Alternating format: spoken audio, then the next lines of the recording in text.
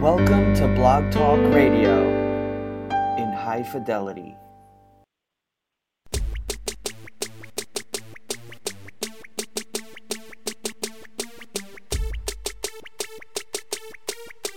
In much less detail, the podcast, where we cut through the noise and give you your NFL breakdown in much less detail. Here are your hosts, Jay and Dre. Y'all know what time it is. It is time for In Much Less Detail, the podcast on a crazy, crazy evening already. Here with you live on a Thursday night, December the 21st, 2017. I'm Dre, and my co-host Jay is definitely going to be on somewhere down the line because he's been trying to get on, and I've been trying to get on, and both of us have been failing at trying to get on the air.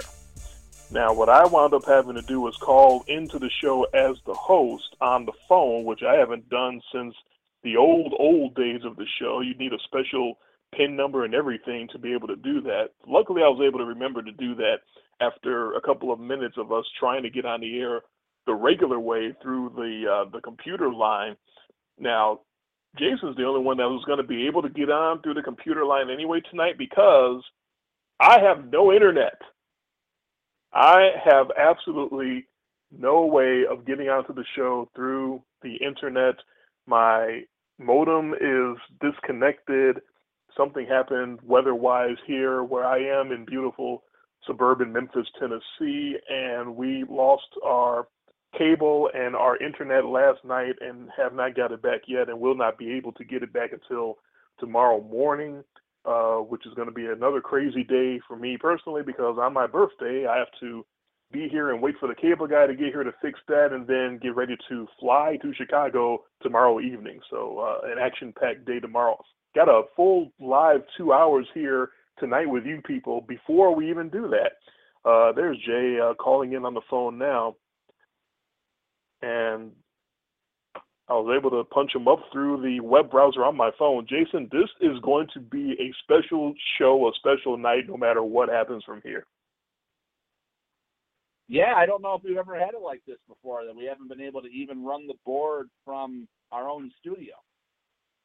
Yeah, I'm on the phone. I'm on the web browser on my phone. I've never tried to run the board from my phone before using the 4G internet, but I can't do it from the computer because, as you know, and as I explained already, I have no internet on the computer. So that's just that's a non-starter. That's not going to happen at all tonight. But I don't know what happened as far as both of us trying to call in and get on the air through the host line. I tried it on my phone. You tried it on your computer. It wasn't letting us connect no matter what we did. So that must be a Blog Talk Radio problem. So a very, very interesting start to our show. Yeah, I don't know what else to say. Hey, what happened? Uh-huh. Yeah, there's that perfect drop again, but we don't, I still haven't put it in. And even if I did, we can't access the board. Can you access the board now that the show has started? Can you do that? Yes. I'm on okay. The studio. I'm just not connected through the computer line. It's very strange. So I've got all the sounds and everything here, so we're okay there. So what happened was there's a way to connect as the host through the phone, which I had to do the first 2 years of the show, and luckily I remembered how to do that. You need a special PIN number to do that. I think you can see it on the board because you're logged in. So I was able to sort of sneak in that way, and I won't give it out here on the radio. Thank you. Appreciate that. But yeah, otherwise we were never going to get on because there was no host on because neither one of us could connect through the computer. So that's why I had to do that. It's just every week we have had a new experience. Yeah. Trying to get this show, but we will not be denied. We will always find a way. And here we are. We will, and I will now see if the board is actually something I can do over on my phone, because I can now finally scroll down and see the drops. So to see if I push the button on my phone, will it actually play the sounds? Come after me! I'm a man! I'm 40! Well, that's tomorrow. I'll be a man. I'll be 42, so I'll really be a man. How about that? You can do the board on the phone. We've discovered that so far tonight, so that's good. I guess you can log in through the phone if it'll let you, and you can also run the board through the phone. So I guess I got full space command here on my phone as well. So this is incredible. I had no idea we were going to be going through this much trials and tribulations trying to do our show tonight, but here we are. I didn't know you were going to make it at first. I wasn't even certain I was going to make it onto the show, because I ended up getting hung up at work late. Then I had to drive home in snow, and it was still snowing while I was driving home. So I ended up actually getting settled down here with everything ready to go at 9:47. So 13 minutes before the show started, I was ready for the show. Glad I made all my picks already. Yeah.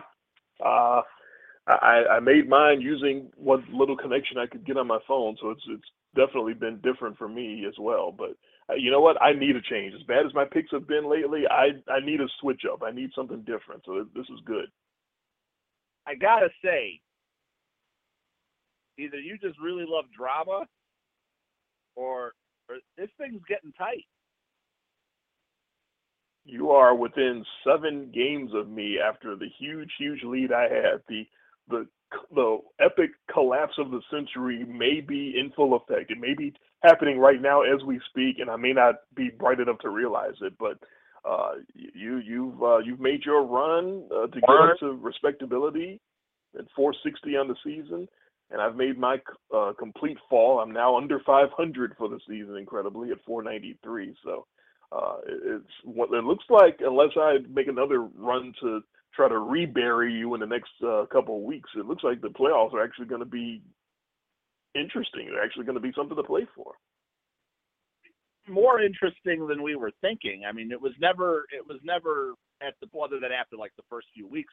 Most of the season, it's just been one of those like, wow, I'm really spotting you a massive lead going into the playoffs. Whereas right now, I think I'd only be spotting you somewhere around that 6 to 7 points range, which I know you're not comfortable with. No, I was much more comfortable when I was leading you by 50 or 60 percentage points, or more than that, actually, earlier in the year. I was much more comfortable with that. Yeah, no, I'm perfectly fine with this going this way. I'm actually proud of the week that I had. It's probably the best that I had against you all year. So I guess I'm saving my best for last. Going 6-1-2, I guess, was the breakdown of our 9 games that we differentiated on. The two pushes just absolutely crushing ways that you had to take those 2 pushes. Those to me felt like losses for you, because you didn't get to keep a win over me. So at that point, the push actually helped me, I think, a lot more than normally a push would. Yes, the Patriots looking like they were about to lose to the Steelers for all the world. Looked like they were going to lose that game, and I still don't know that last sequence. I still don't know what happened there. And the Patriots not only wound up winning, but keeping a hold of their cover, or it winds up being a push, a 3-point game, and they won by 3. Then Sunday night comes, and the Raiders and Derek Carr are looking for all the world like they're going to beat the Dallas Cowboys and win that game straight up. And, he just let the ball slip out of his hands at the last second through the back of the end zone, and Dallas holds on for the win and the push there as well. That's a 1-2 punch that I haven't seen in quite a long time. Very newsworthy finishes to games for different reasons, but where to begin? What do you make of all what happened last weekend? Well, if there's one place that I'm starting,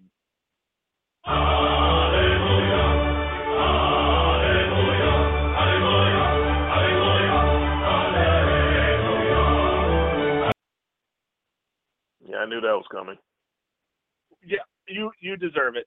We have to start, of course, with the lock off or the lockdown or the whatever we wanted to call it from last week. One of the first times in our history where we both had our lock of the week each other in the same game. You don't see that very often because usually you don't have two people that feel that strongly in a game where you both love the other. You know, we differ on our locks all the time, but we really differed on this one where I had San Francisco and the Messiah, Jimmy Garoppolo, to cover the 1.5 points against your Titans on the road in San Francisco there. And wouldn't you know, the Titans take the lead, and then Garoppolo leads one of these, just shreds the defense, this completely Swiss cheese defense that the Titans were playing at the end of that game, covering absolutely nothing over the middle. And Garoppolo is just ripping off chunks. And then Robbie Gould, who has become Jimmy Garoppolo's best friend with all the fields. So you kicked 5 against the Bears. He kicked 6 against the Titans to give them a 2-point win in our lock-off. It couldn't have been more interesting. I'm texting you at the end of that, And it couldn't have been more perfect. The legend continues. I said in the last show he was going to make a believer out of you, and well, we there yet? I'm still speechless. I don't even know how to respond to that. I could not get the text quick enough. My thumbs would not move fast enough after the Titans scored to take the lead on their own long field goal. And I'm trying to talk some kind of crap to you on text, and I couldn't even get the text out before Garoppolo had already made it back down the field on Titans territory so blindingly fast that it was like, what is this? What is going on? What a game! What a game! What a very brief 49ers career! What a meteoric rise by Jimmy Garoppolo, and he's got me calling him by his real name now. I can't even call him Janine Garoppolo anymore. And that was you want to talk about a crushing defeat. The fact that field goal to win the game they couldn't have won by 1 point with that field goal. They had to win it by 2, being 1.5 point favorites. They just had to win it by 2. That was just so precious and so it's almost like you scripted it. Are you? Is this the XFL? Is this scripted? Are you writing scripts for football now, Jason? Are you hiding something from us? I absolutely am not. I believe in the power, not only in the way that I've sort of like played it into this sort of like joke that we have in the show now, but also that I said that as soon as he started that they were going to go on this run here to end the season, to make themselves like the, let's kick this into overdrive, the amount of hype that the 49ers are going to have going into next season. And damn it, he's doing it. It's already started. That hype has already started. I'm already sick of it. The 49ers are in the Super Bowl next year. Bill Belichick purposely went out of his way to screw over the Patriots by trading Jimmy Garoppolo because he's mad about Tom Brady's personal guru. I'm hearing it all already. Conspiracy theories are out in force. So it didn't take much. It only took 3 Jimmy Garoppolo wins. Now, granted, this one, the most impressive one thus far, beating an 8-win team, but I don't think either one of us are firm believers in the Tennessee Titans. I was sort of rooting for them to play better than they had, and I was always calling for them to sort of gel as an offense and get better as the season went on, which is not happening. I try to admit when I'm wrong. It's hard to do because I hate being wrong, but I'm dead wrong about the Titans. They are not getting better as the year goes on. They're getting worse. They're not running as well as they used to, and they're not stopping people on defense as well as they have been. And I don't know what's going on with them right now, but yeah, you've been calling them the least impressive 8-win team for a couple of weeks now, and here they are from 8 and whatever to 8 and 6, and spiraling downward quickly. they are yet they are still the closest thing to a real team that Jimmy Garoppolo has defeated. But when we looked at his schedule, though, we noticed what was happening, the sort of stairway to hell or stairway to heaven, how much harder each game got as the season went on. And if he could keep overcoming, that's another piece of the puzzle of why we thought the hype machine would just break if he were able to win all of those games. And so he steps up to the Tennessee challenge and beats them. And you see what's on the schedule next, right? So yeah, I had to make my pick. I mean, it doesn't get any easier. Right. The Jaguars next. And Jacksonville has been, over the last month, the most impressive team in the AFC. It's hard to argue. What's in the last month? I'm sure Patriots Nation would disagree with that.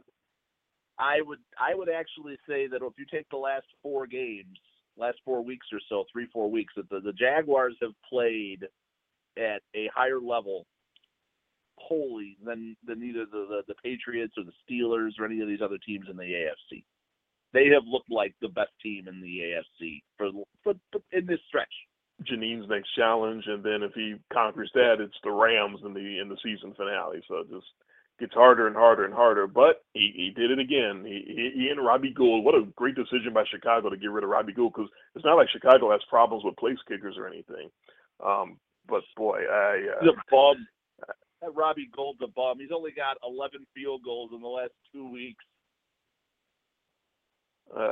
So the lock-off challenge, I think the first ever lock-off challenge between us, absolutely goes your way, and in a fashion in which I think I wish that the Niners would have beat the Titans 49-0 over what happened, because that was just jaw-droppingly, excruciatingly painful to see them come back. To come back for you can't give the credit to anything else but Jimmy Garoppolo led the team all the way down the field and put them in field goal range. And you give Robbie Gould the credit for hitting the kick, but the way he led them down the field, I get the feeling that if they needed a touchdown and not a field goal, he would have went in and went into the end zone and beat them that way anyway. Whatever the Niners needed to win that game, Jimmy Garoppolo was going to give to him, because that's just how he's playing right now.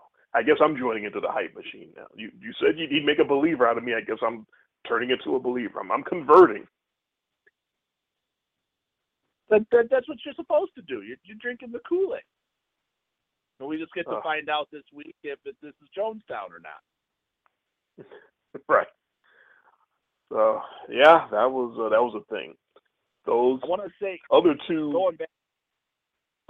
Going back to the last show, the other thing I wanted to, if there was anything I pulled out of the last show in you making your picks, was the other most definitive statement that you made of the week on the show last week, other than that you had the Titans as your absolute lock, was that Eli Manning in no way in hell was throwing for 360 yards, and you were right. You were absolutely right. He threw for 434 yards. Is that 360? Hell no. Come on. I told you. I'll give you full credit. No way he went for 360. He went for 434. He had one more great game in him somewhere, I guess. I'm sure Ben McAdoo was sitting at home going, "Oh, now? Now? You want to? Oh, now? Okay. All right. I see what's going on. Fuck you, Eli." So there was that. No, I noticed that this week that this was I always complain. I have to give you credit. I always complain about how you always seem to come up on the right side of these small spreads, and you always come up on the right side of the close number. I think I got you on every single one this week. So I think I got back a little measure of revenge for what you've been doing to me for the last few years. Yeah, it was quite the week. Like I said, those two finishes in Pittsburgh and in Oakland were just, those weren't even wins for you, but like you said, it felt like wins for you because of how in my favor they were seemingly headed, inches away in in Oakland's case, inches away from the goal line, carrying it over, and in Pittsburgh's case, inches away from a touchdown in the end zone, if not for the slightest little bobble and sleight of hand, and where you can't even really see the ball hit the grass, but it's ruled incomplete because it was moving. And I just, what is a catch? We ask this every week, and I'm still wondering, what is a catch? Well, you know, that Pittsburgh-New England game, everybody's trying to throw all the blame around. Roethlisberger, it was the refs, it was Jesse James trying to lunge instead of just falling into the end zone. If you would have just tucked the body in and fallen into the end zone, he probably still would have scored a touchdown. Do you know who I blame? I'm going to guess you blame the Steelers' defense. I blame Mike Mitchell. Oh, jeez. Because now we just have to blame Mike Mitchell for everything. Yeah, I heard he makes bad plays in bad moments. Yeah, bad moments in Steelers. I heard that history. somewhere. Bad moments in Steelers history would have been the day that Mike Mitchell was drafted. And if you need any proof of that, just go back and listen to our last show. Don't do that to people. Come on. You're in for a treat. Oh, a treat is one way to describe it. Yeah, Mike Mitchell and everyone else on the Steelers defense could not do anything with Rob Gronkowski. He had his way, and if they put a stop to him, then they win the game even without the bobble and the drop. Yeah, no, that felt like a game just very, very Patriots-like. I thought that the Steelers, for 3.5 quarters, maybe even more than 3.5 quarters, were the vastly superior team. I thought that the Steelers looked ready. They were playing a great game, and then when you could see the panic in the Steelers in that last sequence, you know, where after they did not get the touchdown, I don't think they knew what to do, and it was stunning to watch a team fall apart like that. And once again, we watch a Steelers game, or a game that the Steelers are involved in, where you just end up sitting there with that sort of like feeling in your stomach. They do this to us a lot. Yeah, they're good at it. But even though I picked the Patriots, I told you on the last show when we made the pick, I wanted you to win that one. I was picking the Patriots with my head.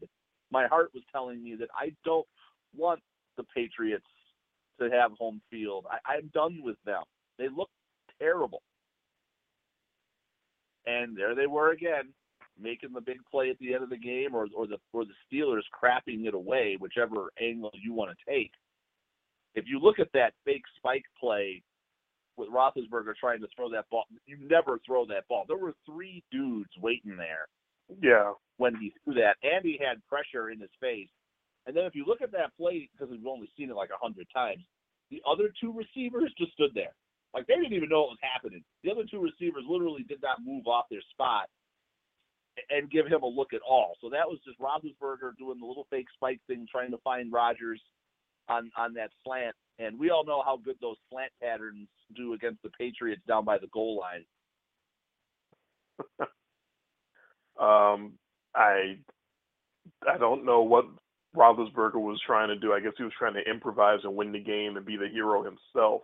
But, yeah, somewhere you would think football instinct would kick in after the first read of Eli Rogers is covered and he keeps going across the end zone, and the second read is covered, and the third read is covered, you're reading the same guy. The same guy is getting the first, second, and third option because, as you said, the other 2 guys just stood there because they didn't know what the hell was going on. And you think after about the third read when the guy's still covered, you want to airmail that thing out of bounds and survive to kick the field goal, go to overtime. Yeah.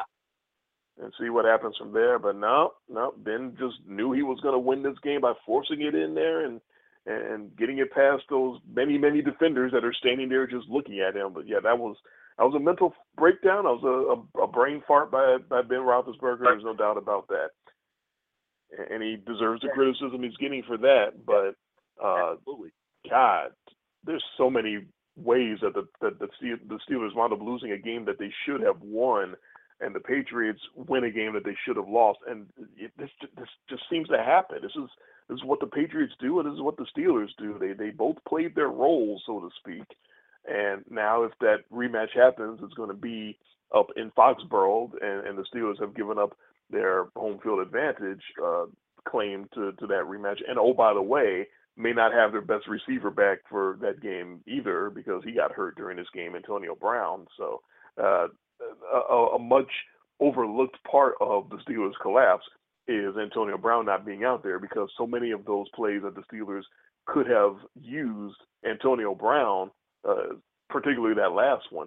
And give all credit to Juju Smith-Schuster for the amazing play that he made to get them in that situation. However, the next play is Darius Hayward-Bay staying inbounds for some reason, which sets up all of this panic, because if he just gets out of bounds with the catch that he makes, then we don't have a fake spike because they're not scrambling up there trying to run a play.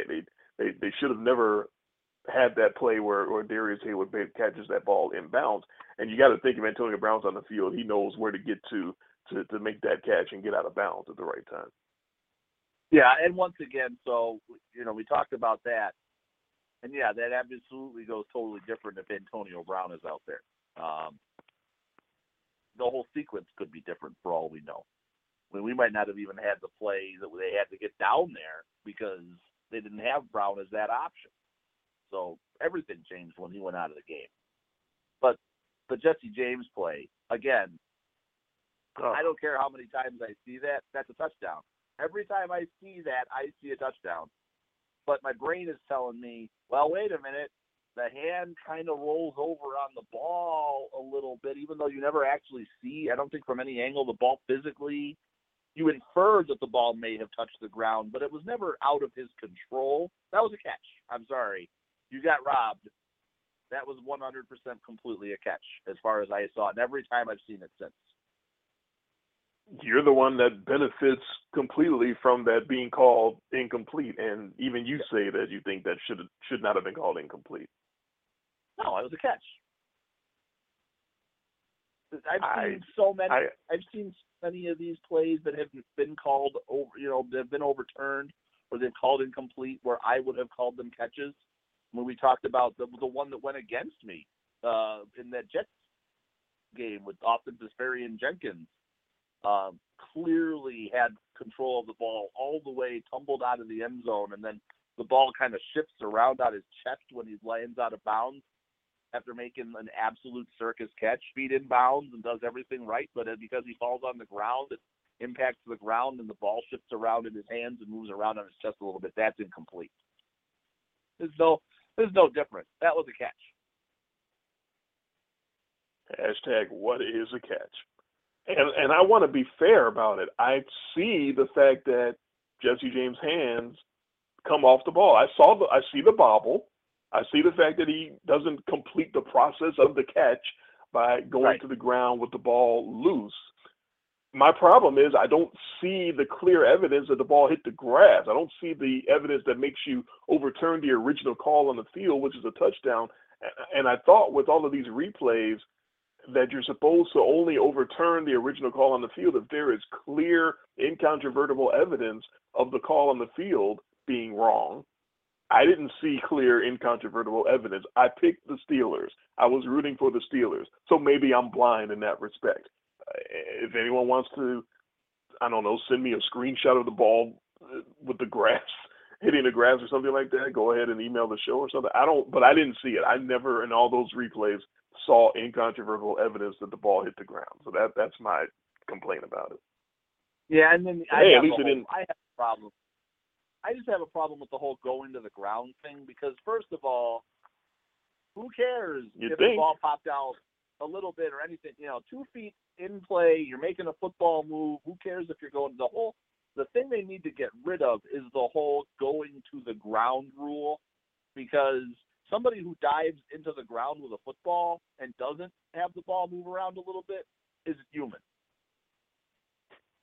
So because of slow motion and instant replay, the expectations that they're putting on these guys are almost just insane. You can't do that and hold on to a football a lot of the percentage of the time. I mean, a big percentage of the time. If you're holding on to a football wearing pads and gloves and all this stuff, and you're diving to the ground and you impact the ground, you're telling me the football is not going to move at all? It seems 2 feet is it seems counterintuitive about about breaking the plane and having to maintain possession is something that you only are charged with doing if you're catching the ball. If you're running the ball, you can just break the plane and there's no problem. That does seem something that needs to change, and I don't know if they're going to get in the room and change it, the competition committee, over the off season or not. But it does seem like something. Of course, this goes all the way back to the Calvin Johnson rule, where he's putting the ball on the ground after he's already caught it and went to the ground, and he's trying to get up to celebrate, and he winds up sort of fumbling it or whatever. It does seem like something needs to change. If you catch the ball and break the plane, you should be able to have it called a touchdown.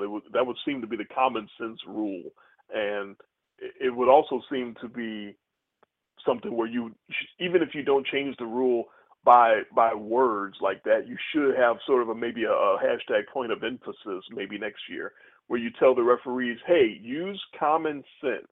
If it's a touchdown, let it stay a touchdown. All this little minute trying to see if the ball maybe kind of moved and all that, let's cut that out. If the guy clearly caught a touchdown pass, let him keep his touchdown pass and don't take it away just because the ball moved a half a centimeter or something, because that was ridiculous.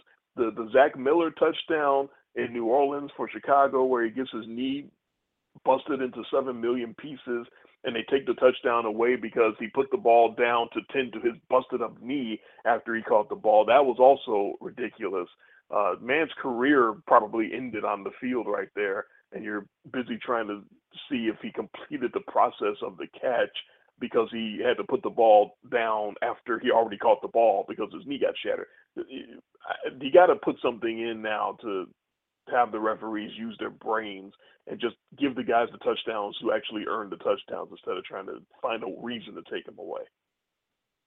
Struggling with here is that, like, my kids now are starting to become old enough that if I'm sitting around, and I got to actually watch a whole day. God bless my wife. I got to watch a whole day of football on Sunday, and I couldn't tell you the last time I actually watched a whole day's worth of football. I just can't remember since I had kids the last time I just got to watch the noon game, the afternoon game, and then the night game, and actually just get to watch football. And thankfully, I picked a good weekend to watch football because I was doing good on my picks, and there were some good games.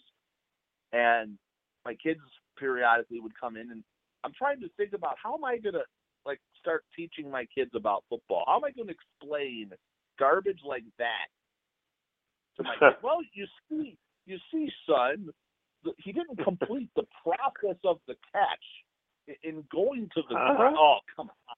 If you can't explain it to a kid, what? It doesn't make sense at all. Forget. Like, I can explain baseball to my kid. Think about trying to explain football to a 5-year-old.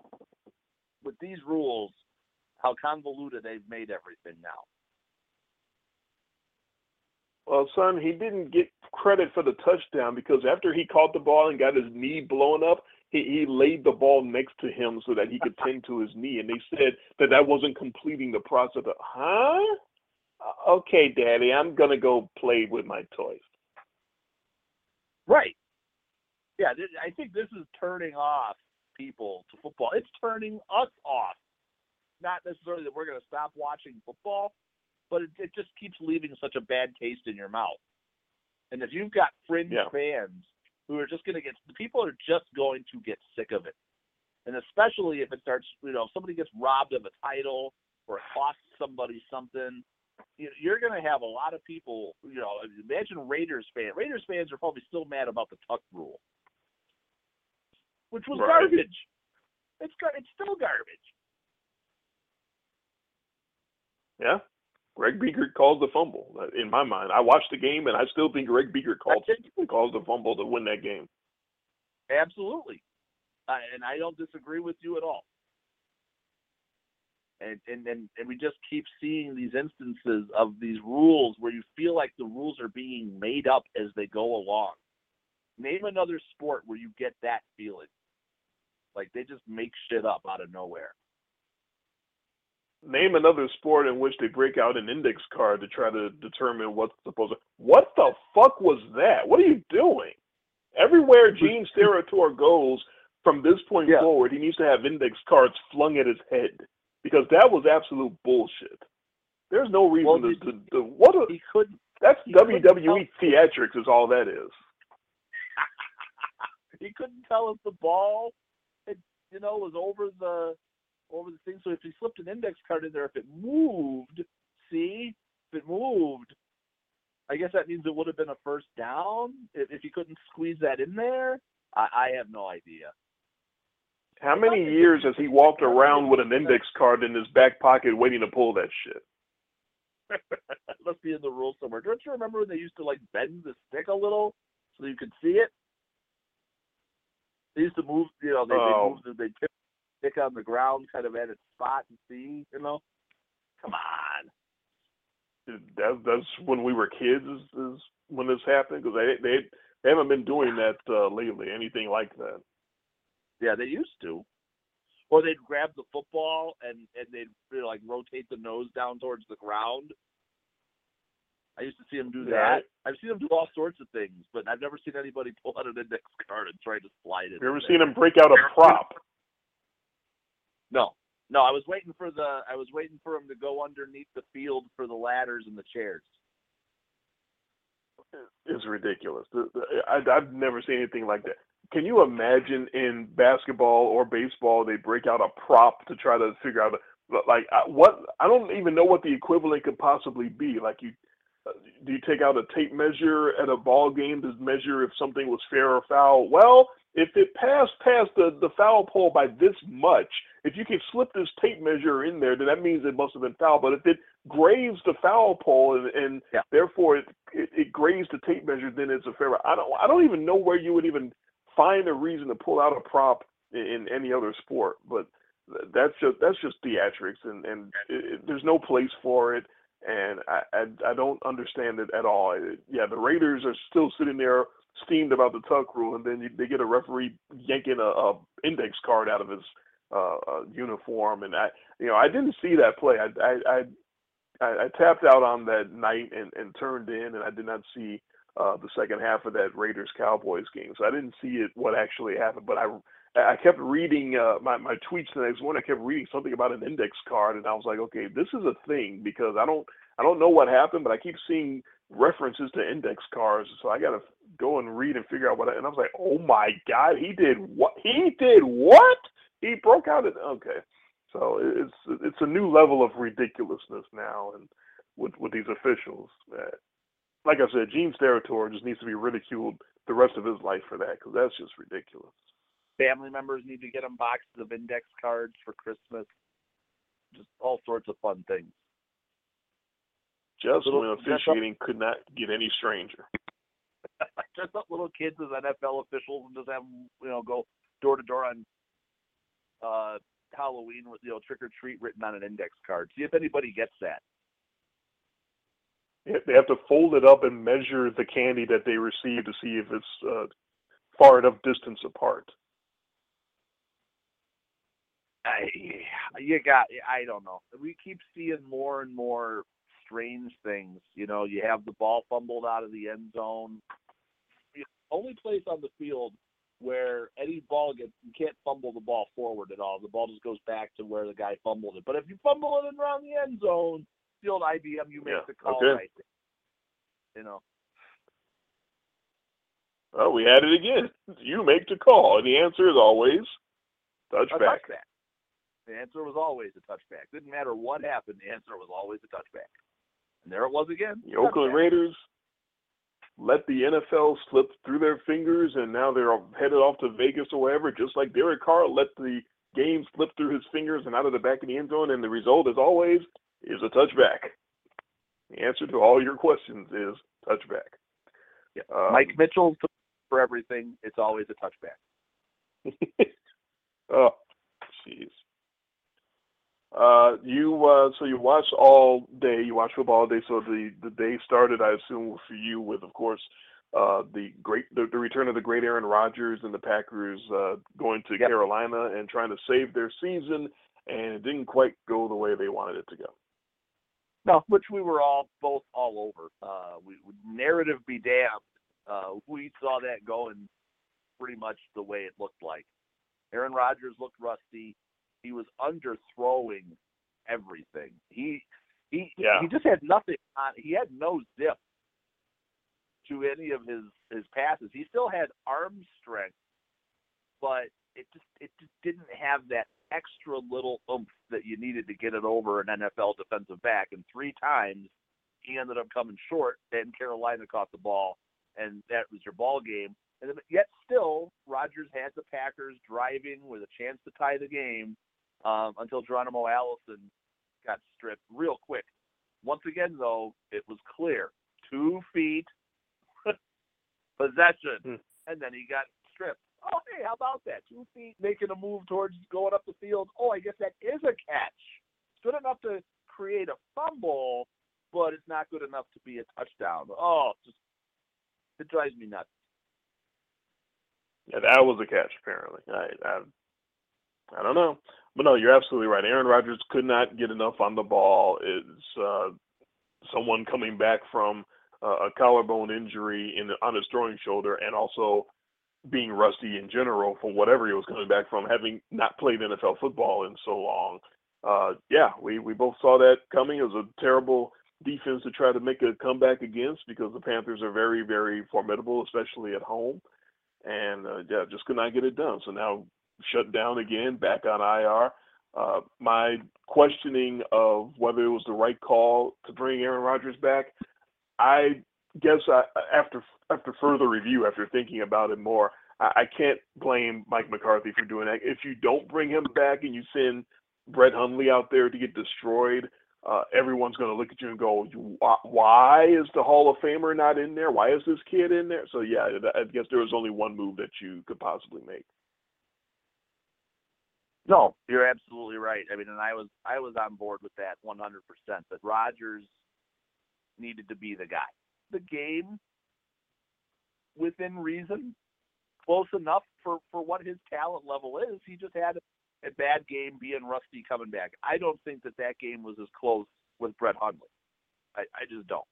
Because there was still some of those Rodgers plays where he would dance around, he'd make things happen. He was finding his receivers. You felt some rhythm to that offense. It just wasn't the sort of Novocaine offense that they were running the last few weeks with Hundley, where I was making fun of with these just ridiculously long, 15-play drives. Rodgers had some of the Rodgers magic, but he also had the rust of a guy who hadn't played in a while and who broke his collarbone and couldn't put enough oomph on his throws. You got everything all in the game. You got the good and the bad, right? But you always have to go with the good. The good could be so much better, Rodgers, than it could ever be with Hundley at these stages of their careers. No, you're absolutely right.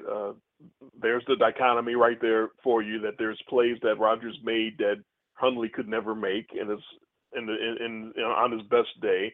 And there's also the soul-crushing plays that lost the game for them ultimately that Rodgers made, that Hundley may have made, may not have made. But that's the equation, is that what Rodgers could bring, the good that he could bring, far outweighs the bad that he could bring, because Hundley's good can't measure up to Rodgers' good. And I think everyone knew that and everyone recognized that, and I was a little late to the party. I've been late to the party a lot lately, so that's just kind of my thing, I guess. It's okay. At least you're at the party. I'm there. I'm looking around, and I don't know what's going on, but I'm there. Just thank God. You should be thanking every night, looking up to the Lord Jesus above, and Jimmy Garoppolo right beside him, and saying, "Dear God, I am so glad I got out to that huge lead, because where would you be right now without that first 3-4 week stretch to start the season?" Oh, hell, let's do the gory math now and figure that out.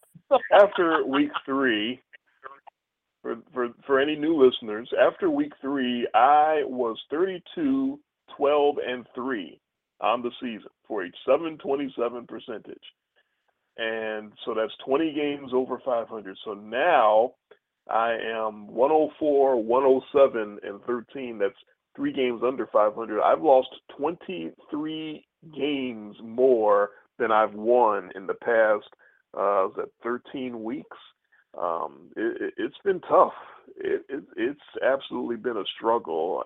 I don't have an answer for it. I've been bad. I can't say it any other way. I've been bad at picking. I will try to be better at picking because I do a show where I pick games and I need to be better at it.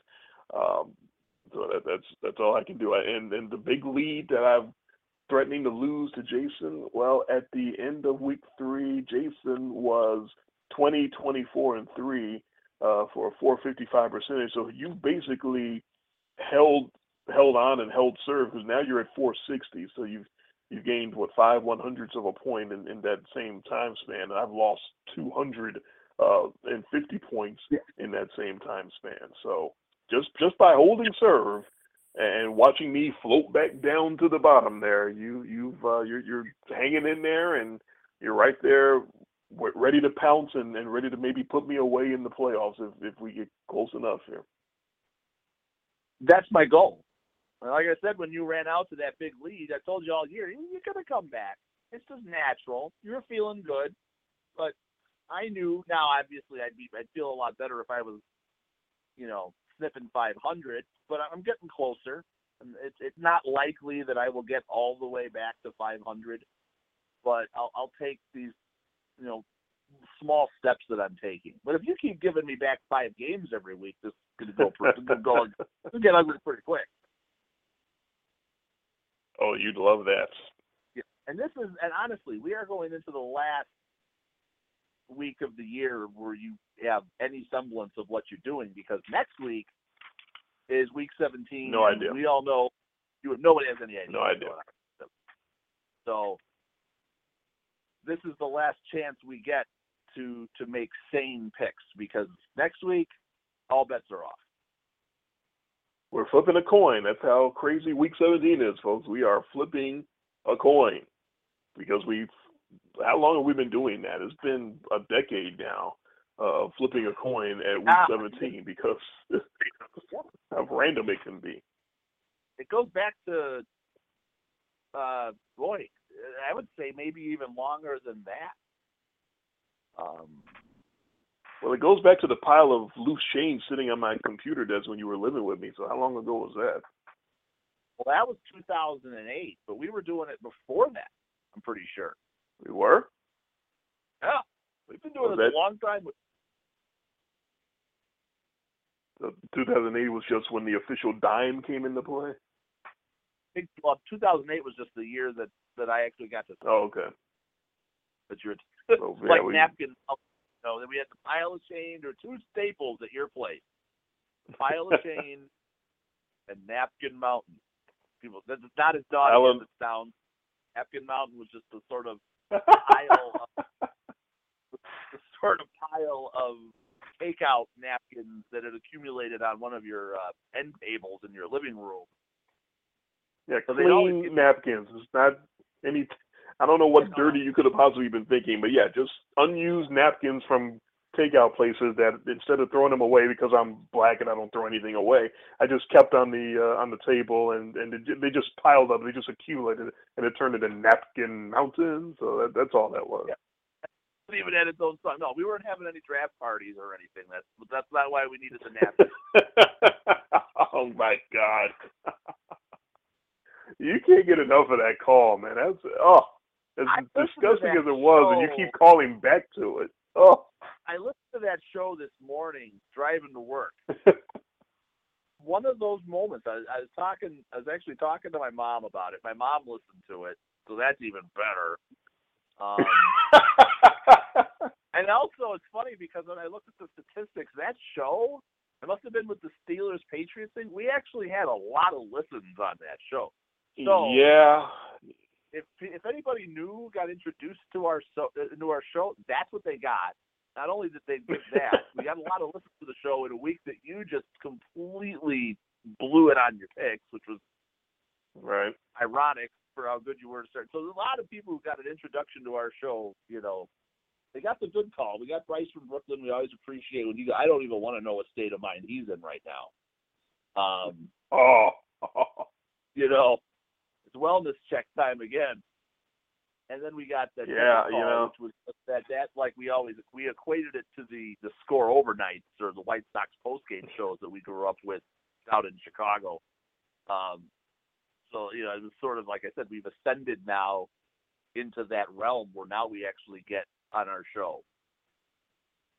Yeah, I was thinking about it. I guess that's what, like, the sports pope Mike Francesca has to put up with. I'm sure his call screeners probably get guys like that all the time, and they're able to sniff them out. We don't have any screeners. Our budget is zero, so whoever calls in, we pretty much dial them up and let them go, and they can do what they want to do. So I'm thinking those listens are probably that guy who obviously has no life or no ambition in life, and all those friends probably listening to that over and over again, thinking how clever they were, and wow, we really got them. So that's maybe probably all that is. But yeah, you're sturdier than I am listening to that again. I don't want to listen to that ever again. I don't have any desire to listen to that. It's just hilarious because the call made no sense. The guy, it's like, I'm going to call up the sports talk show and complain about our safety. Like, okay, yeah. It's not like this was Chris Conte he was calling up about, Chris Kent. Hey, look at that. We get call by his right name. Worth of picks here. This is going to be a big show tonight. That's right. The only other thing that I felt needed to be discussed from Week 15 was the little brother rose up, and you had this one as well. The LA Rams went to Seattle and just wiped the floor with them. They were chasing Russell Wilson around like he was Obama at a Klan rally, and I don't know why Seattle didn't see that coming and then try to do something about it, but they were just taking him down every way he turned. They were all over him. And I don't even think that was the biggest story. I think the big story was how Seattle let Todd Gurley run all over them. Because the Seattle defense, we know about the Legion of Room getting worse and worse, giving up the pass. But at least they had some sturdiness against the run still. And Todd Gurley just opened up a can of whoop-ass on them. And Earl Thomas was, I guess, mad at Bobby Wagner for coming in and playing at less than 100% and trying to do something about it. And he was ineffective. And that just sort of continues the tradition of the Seahawks being less than professional when they get beat. That's just sort of their thing. That's what they do. But that Rams win, that's at Seattle too. That was just, to me, that was about the most shocking thing that happened in a weekend of shocking events. I didn't expect that. I thought the Rams would go in there and compete and get a win. I thought they were ready. And you know what? We always use the little brother, big brother analogy. But you know what happens when the little brother finally is able to beat the big brother? He takes out everything. And that's what looked like. That's what that looked like to me. They weren't going to let up. They were going to beat the Seahawks, and they were going to let them know. And it was every facet of the game. I mean, we didn't even, the one thing you look at statistically, Todd Gurley had a good game. But overall, the Rams didn't have a ton of. Where's all the offense coming from? The Seahawks could not cover on special teams that whole game. I mean, it seemed like every time there was a punt or a kick, that ball seemed like it was going to midfield or better, and the Rams were in plus territory for that entire game because they had everything working. That was offense, defense, special teams. They took the bully or the big brother or whatever you want to call it, and they put them down. I don't know if that's a Seattle. I know Seattle's still playoff relevant, but I don't know if I want to see Seattle in the playoffs if they're this bad. They have a lot of work to do to even make it. That's one of the bigger games of the weekend coming up. Is they have to they and the Cowboys will battle for playoff relevancy because basically whoever loses that is going to be completely out of it. Yeah, and you still got all these. You got these three teams with the Lions, the Cowboys, and the Seahawks sort of on the outside looking in, where, Atlanta wins one out of their last two games. It makes almost all three of those teams irrelevant. Yeah, so there's scenarios in play. There's balls in play here, and a lot of things going on as Week 16 approaches this coming weekend. So, you ready to get into our picks? Sure. We actually give ourselves some time tonight because usually we take that first 15, 20 minutes of the pick show to talk about the Thursday night game and some of the recap stuff. So yeah, we actually got a little breathing room tonight, and we'll still find a way to do 6 picks in 90 seconds. Of course.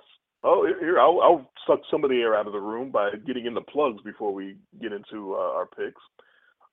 Email the show, send that to inmuchlessdetail@gmail.com. Send all of your doctored picks of the ball hitting the grass that Jesse James caught that he didn't catch, that was ruled incomplete, but it looked like he caught it, but they overturned it. But I don't know how they could possibly have overturned that. So send all your conspiracy theories there, or get at me directly on Twitter at IMLDDre, or get at Jason at IMLDJTG. Our picks being up on the blog is going to be a problem because if you missed the beginning of the show, I have no internet. I'm doing the show on the phone.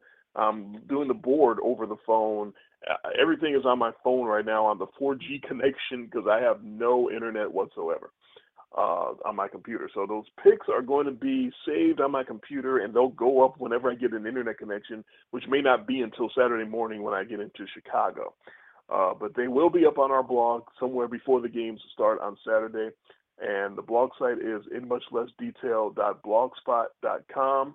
And, of course, you're listening live here on blogtalkradio.com/inmuchlessdetail to listen to the show as a podcast or to go back and listen to any of our old shows. Every show we've ever done, all the technical difficulties, everything. We've never canceled a show. We've never erased a show. We've never erased a minute of anything. Some dead air may have been erased over the years, but that's not something that we do. We're not technically sound enough to do that. So everything we do is live to tape or live to digital medium, however you want to call it. You can go to iTunes, Apple Podcasts, any number of different podcasting apps. You can find our show there. Just search for In Much Less Detail, the podcast, and hit the subscribe button. And if you do that, every show that we do after it's over will be uploaded directly to you, even if it includes a phone call or two that are disgusting and don't ever need to be talked about again. Once again, we never had the time to connect and figure out what we wanted to do as far as highlight games go. But once again, they're probably pretty obvious, so we can just sort of wing it once again. I think the earliest one coming up that we probably would want to take a look at would be the Falcons Saints game at noon on Sunday. Seems like an obvious one. Okay. All right, we will start off there. Yeah, got everything working on the phone. I've never done this on the phone, so this is pretty exciting for me. My phone is more capable of things than I thought it was, I suppose. The Falcons and the Saints, as I said, are going to be playing a big game on Sunday at noon Central Time down in New Orleans. The Falcons and the Panthers and the Saints are all still hanging around each other in the NFC South race.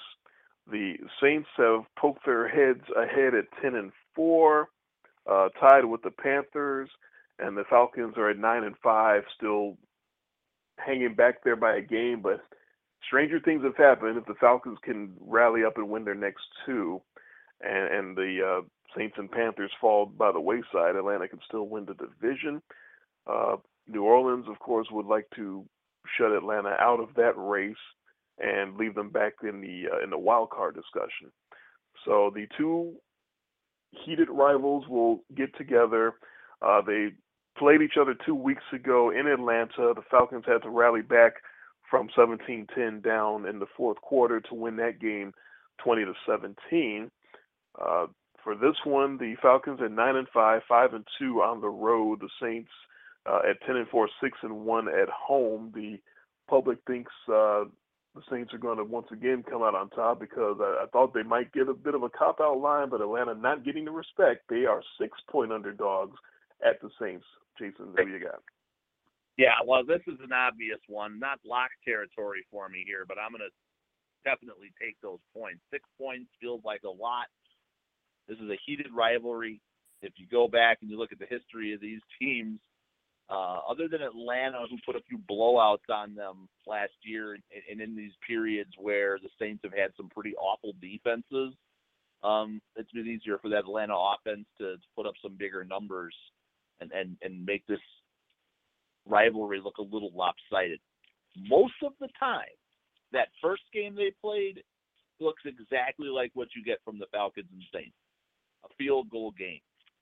I don't know that the Falcons are necessarily going to win, but if they're going to get up, they're going to look right. We talk about least impressive certain number of win teams, and I had to think for a minute about the Falcons, who have won 5 times this season. 5 wins there, 5-0, where the other team possessed the ball with a chance to win the game late. And I don't know if I have ever seen a team with that kind of luck, but they could easily be 4 wins less. They could be 5-9 right now, but not for, stopping the Lions at the goal line, the Bears at the goal line, the Saints on a pick in the end zone at the end of the game, and then 2 missed 50-plus yard field goals. I don't know how a team survives that kind of luck, but here they are. They're winning. I mean, hello, you play to win the game, and that's what they're doing. So it's really hard to knock them because, like you say, team that's out there in front of you. As far as this game goes, Atlanta should be mostly at full strength. The defense is really doing a lot of this bend, don't break. They still don't turn other teams over, but they seem to get a turnover every once in a while when they really need one, just like they did down in Atlanta when they beat the Saints, get Deion Jones to make that acrobatic pickoff in the end zone of Drew Brees. I have a really hard time seeing this as anything other than a back and forth, probably higher scoring than the last one. I don't know if 2017 seems a little tight, but I think the Saints defense is starting to show some cracks. They've had some trouble putting teams away. They didn't cover what we thought was an obvious cover for them in a big spot last week. I think all in all, tough rivalry game. Atlanta's, and both teams are really playing for something here. But if Atlanta's ever going to get it done, this is where they got to do it. They win this one, they're in the playoffs. They win next week, they win the division. Saints win, and they're pretty much a lock. But I think Atlanta keeps it close. I'm really torn, though, on who I think is going to win. But I don't have to worry about that. We're picking the spread.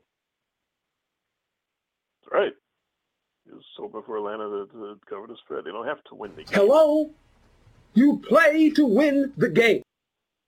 Well, in our case, you play to make the money, and you play to figure out who's going to cover the spread. So that's Jason's pick, going with Atlanta with the money plus 6 points. I wanted to go with Atlanta. They can still get to the division, like I said, but boy, that's a tough ask to me, to go to the Superdome to try to survive, to keep your division hopes alive, and not just cover the spread, but win the game. Like you said, they don't have to win the game for you to win the pick. But as you've also said before in the past, so many more teams cover the spread when they win the game. It's a very big number that I'm sure the professional gamblers have it in their head already, what the percentage is of teams that cover the spread when they win the game. So to ask Atlanta to go down there and win that game is very tough. I don't think they're going to be able to do that, because it looked like their offense had sort of rebounded and gotten back to what they were doing last year a little bit, and that's sort of fallen off. I don't know what Steve Sarkisian was putting together with the help of Matt Ryan, but they were getting a little alchemy going, and things were looking like they were getting back to the dominance that they were doing last year. Julio Jones was looking like a monster once again, and that sort of quieted down in the last couple of weeks. So to say that Atlanta is going to go down and cover the spread but not win the game, it's not out of the realm of possibility. I'm certainly not locking it up the other way either. But I'm going to go with New Orleans to cover the 6. I just don't think Atlanta's up to this particular challenge. It's going to be a very fierce game, because these two teams playing don't like each other. But I think in the end, New Orleans is playing better football than Atlanta again right now. I thought they were playing earlier in the year better football than Atlanta, and I thought Atlanta had come back to sort of put their best foot forward and say, hey, we're still here, we're still the NFC champions, and we're still going to be very formidable. And they are formidable, but I just have a feeling in this particular spot that Drew Brees and the Saints are going to be ready to sort of dominate this game and send a message to the Falcons. Hey, we're the top dogs now. We got the duo in the backfield of Kamara and Ingram, 2 running backs on the same team making a Pro Bowl. What an accomplishment. That is a testament to how incredible both guys have been this year. That running tandem, as far as single-season running tandems, that's one of the best we've ever seen right there. And nobody saw that coming at the beginning of the year, but they have absolutely been dominant. And then Drew Brees is still making the throws when he needs to. It's amazing that every time they need him to come through, oh, yeah, we still got Drew Brees. He's still averaging 8.1 yards a throw this season. They might not be the number 1 passing offense in the league this year like they have been the last 2 years, but it's okay because they're still 4th. That's still not bad. I got the Saints in this one to win the game and cover the 6. All right, so already right off the bat, we get to disagree. Yep. We might disagree on what we would go to next as a highlight game because, again, we never talked about it. So did you have a preference? I don't. I was making the picks and then getting stuck in my work schedule tonight left me kind of, a little less prepared than usual because I'll usually take a rundown on the games. But no, I strictly made my picks and then sort of put that off to the side because I was at work and took care of the rest of my day, and then did not expect to get home 10 minutes before the show, and then have connection problems, so I didn't really get a chance to look at anything other than trying to get connected to the show. Restarted my computer and all sorts of fun stuff. So if there's an obvious jump off the page compelling matchup to you that's left here, let's go for it. Well, before we do that, I have to look at the soundboard that I'm scrolling through on my phone, and I see that you did actually add something to the board this week. I didn't realize that you had added it. What happened? Yeah, it's about time. I played that earlier in the show. You must have thought that was just me saying it. I did. I totally thought you were doing that. I did not. I didn't realize that was a drop. I'm on a phone. I'm on earplugs on a phone. My hearing of the show is not as good as it could possibly be. We said we deserved to have that one on the show, so I made sure I went and found it. Yeah, that's great. It's funny because I added a new drop as well this week because I'm looking at how close the Steelers had came to winning that game, with Jesse James having the touchdown catch right there, but by the slightest sleight of hand that he fumbles and is ruled incomplete. And I saw Derek Carr trying to run and come as close as you could possibly come to getting in the end zone and winning that game, but he just barely lets the ball slip out of his hand and go around the pylon and out of bounds through the pylon. And that rule, by the way, is as many people is talking about that rule getting changed as well, about the punishment of losing a fumble out of bounds and giving it to the opposition at the 20-yard line. When you lose a fumble anywhere else on the field, you get the ball back at that spot, but through the end zone is such a huge punishment.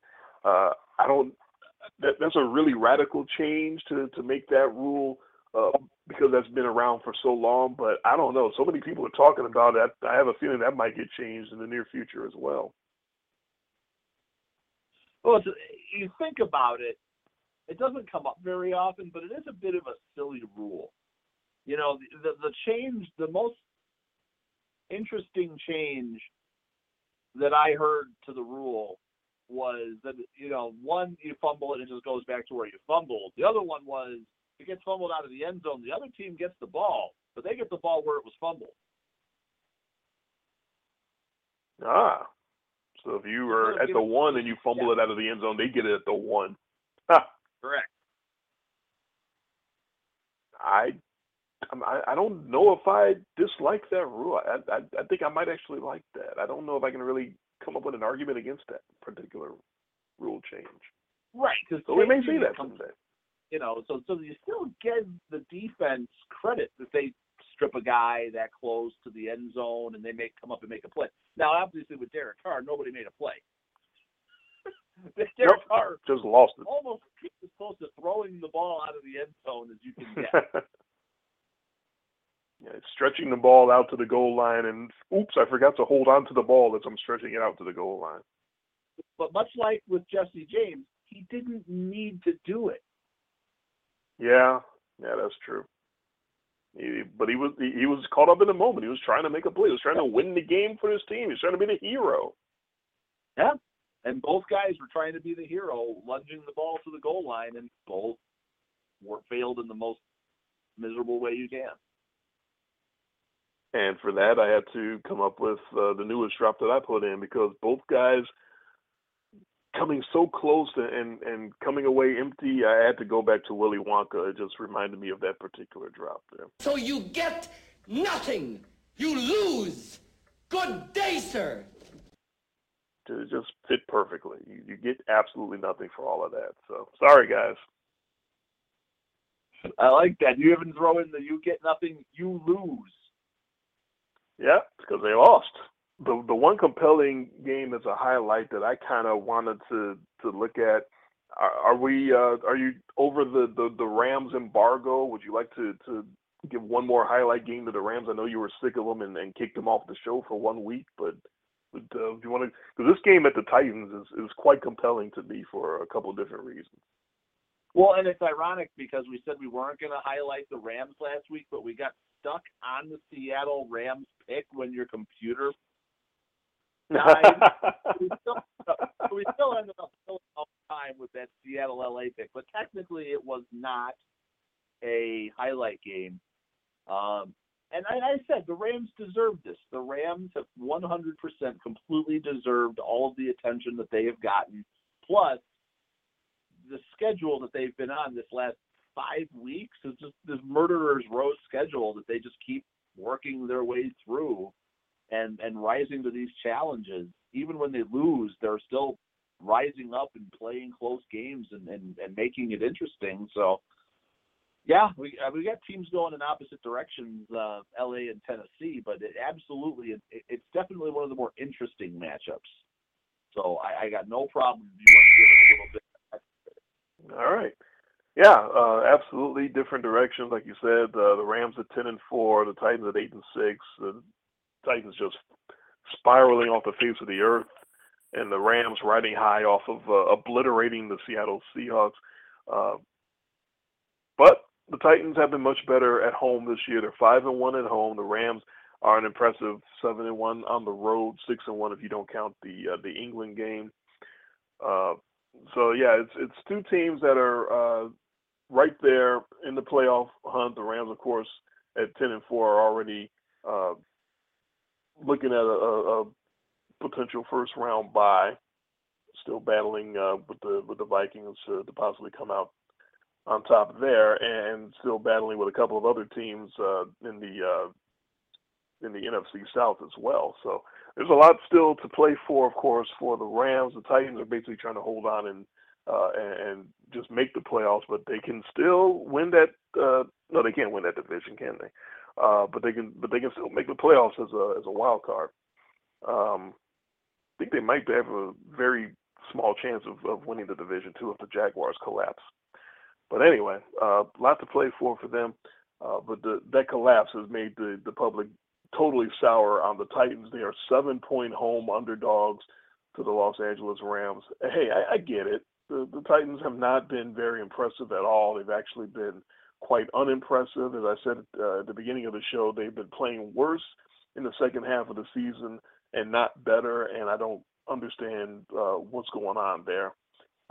7-4 at one point now, 8-6, and just not looking impressive at all. Marcus Mariota has at times looked like he needs to just take a step back and sort of rearrange everything and figure out what he wants to do right now, because at times he looks clueless, like he has no idea what to do. And I'm sure it's not being helped by his running game not being nearly as dominant as everyone was hoping they would be. DeMarco Murray might be done. He might be breaking down before our eyes because he hasn't had very impactful runs in the second half this year at all.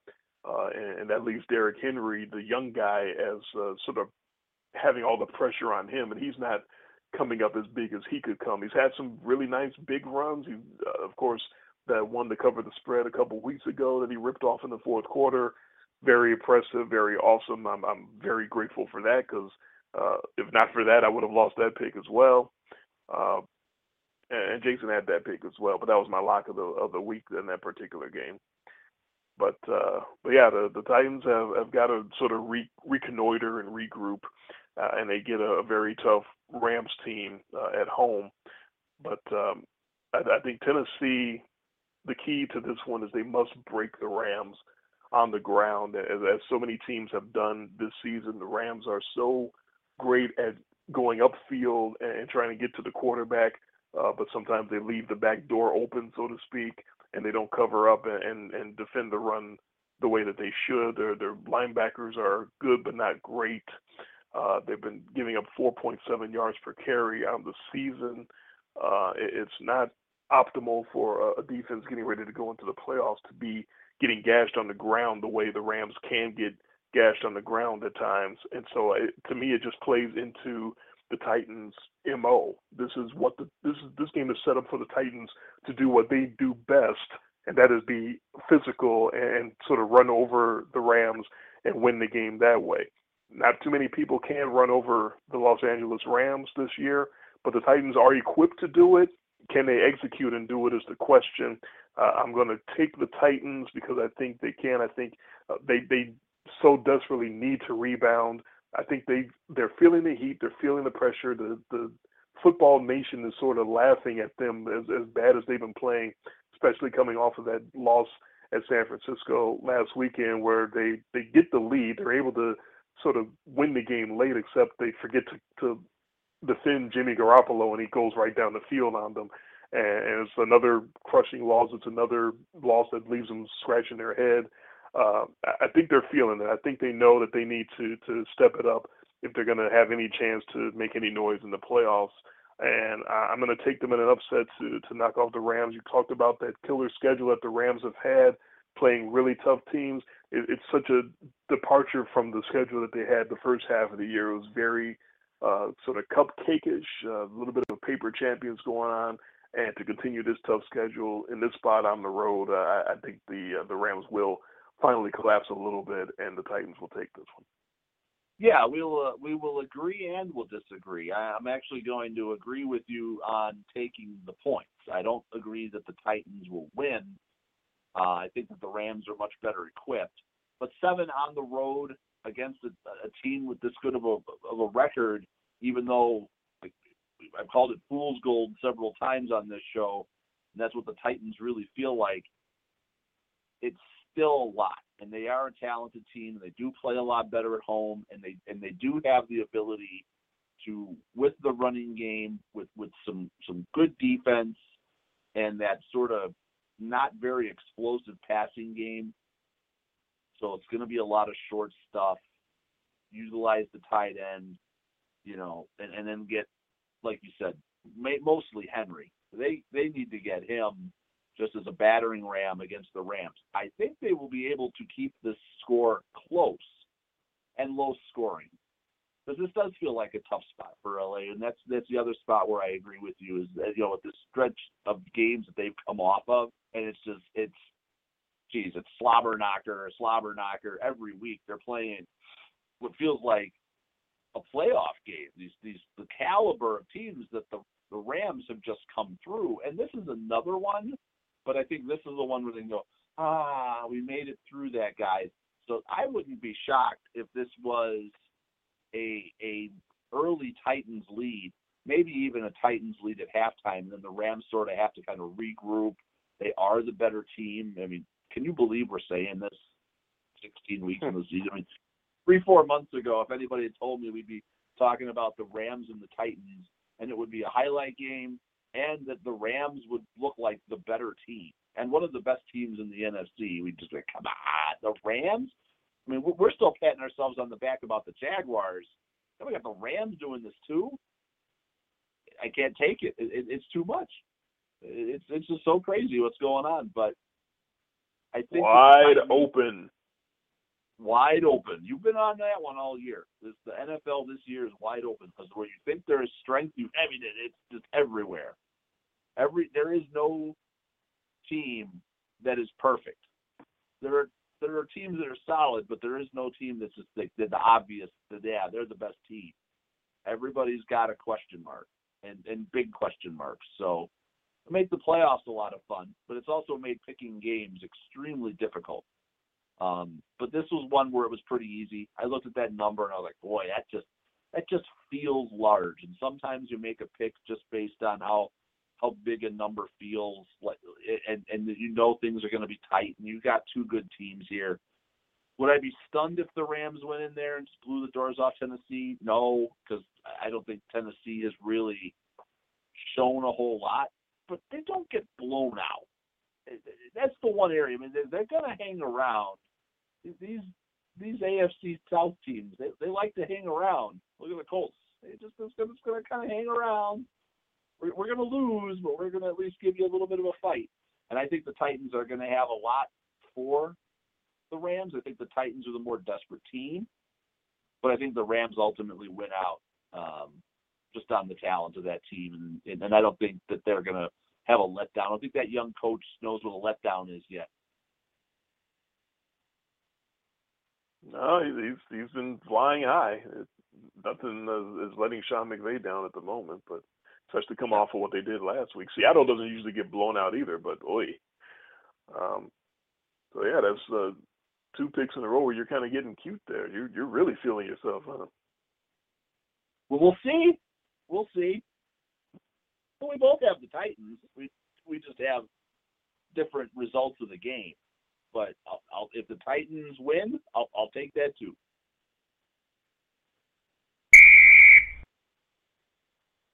All right. The obvious breakdown for our final highlight game is Seahawks and Cowboys. Winner stays alive in the playoff race and loser goes home. Rare that you get these sort of loser takes a winner take all, loser goes home type games as early as week 16, but here you happen to have it happen because of their records, the way things set up in the NFC. They're both 8-6, and it's hard to imagine someone making it in at 9-7. I don't even think that's mathematically possible. So Seattle and Dallas at 8-6 going at it. Ezekiel Elliott, free Zeke. He's loose again. He's back.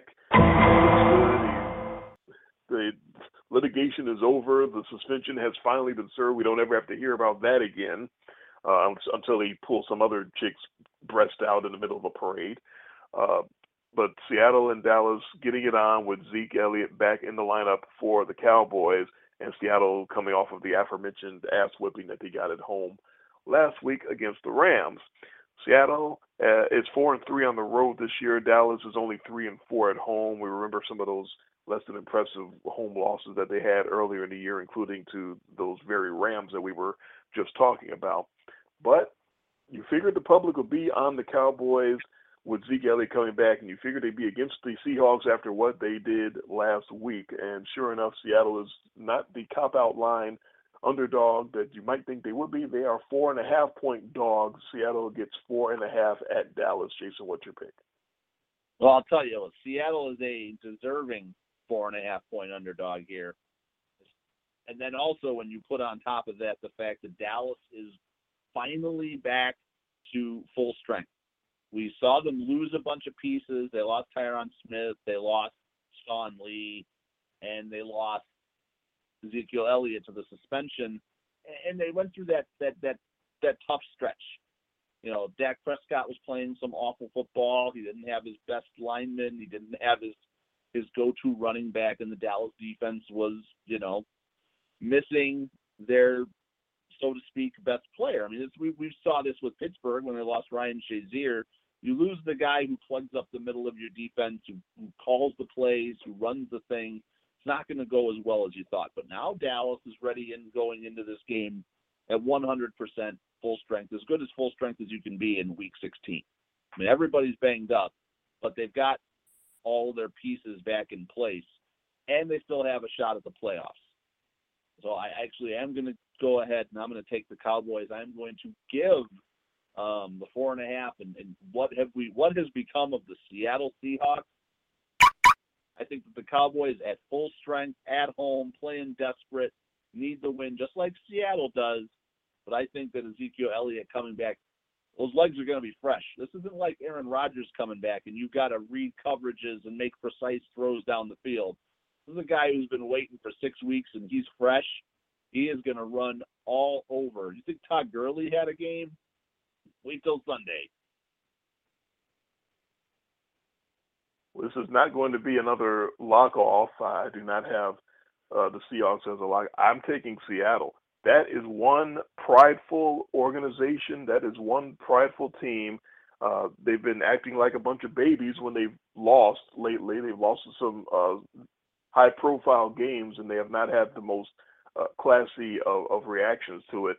But I think you might agree that we both think that they have sort of a last sort of kick in them as the dynasty starts to die, and it looks like as early as next year, or I guess this year now, that the Rams are taking over as the team of the division of the NFC West.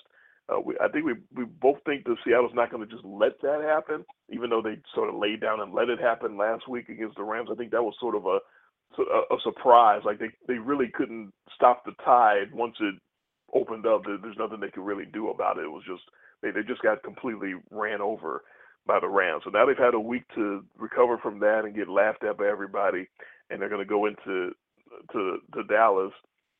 I just got the feeling that Seattle's going to come for the Cowboys and have a showing that is more respectful of the point spread than 4.5. 4.5 is not a lot of points. The thought of the former world champion, former class of the NFC, Seattle Seahawks, being underdogs at Jason Garrett's sort of clown show Dallas Cowboys, it's sort of almost laughable to me. I can see Seattle winning this game. I can see Dallas winning this game on a last-second field goal or something like that. But what I can't see is the Dallas Cowboys and Dak Prescott, underwhelming as he's been, coming out and dominating Russell Wilson and the Seahawks after what happened to the Seahawks last week. I think Russell Wilson's got something for the Cowboys. I think who's left on the Seattle defense has got something for the Cowboys. I understand, Richard Sherman and Cam Chancellor aren't there, but Earl Thomas obviously is still around. Bobby Wagner is going to be there if his body will allow him to, but if not, this is, I guess, maybe more of a hunch pick, but I think Seattle's got another kick left in them, and I think they're going to have a little more for the Cowboys than most people think they will. They need to. I mean, if this is the way that they're going to go out, if the Legion of Boom is the Legion of Room, and you're just going to see this team getting completely punked by, these sort of up-and-coming teams, I don't know how you bounce back from what the Rams did to them last week. And Seattle's been easily had quite a few times this year, and even in their wins, it's been a struggle. And I don't know if it's just the wheels are coming off and it's just all happening right before our eyes. But I do think that, Dallas went through Dallas. People knocked on Dak Prescott, and he had that tough stretch, and he deserved the criticism. But they bounced back those last few games without Ezekiel Elliott. He got Tyron Smith back. That line got a little more solid. The running game started to pick up a little. And I think it's just everything's sort of coming together here for Dallas. So interesting game this week. I'll say this. If, they know that Zeke Elliott is back. They know that Zeke is coming for them, and they're waiting for him. If Zeke Elliott does come back and runs all over them, that will be the death knell of the Seahawks. If that does happen, they really can put a bow on that franchise and that dynasty, because it really will be finished.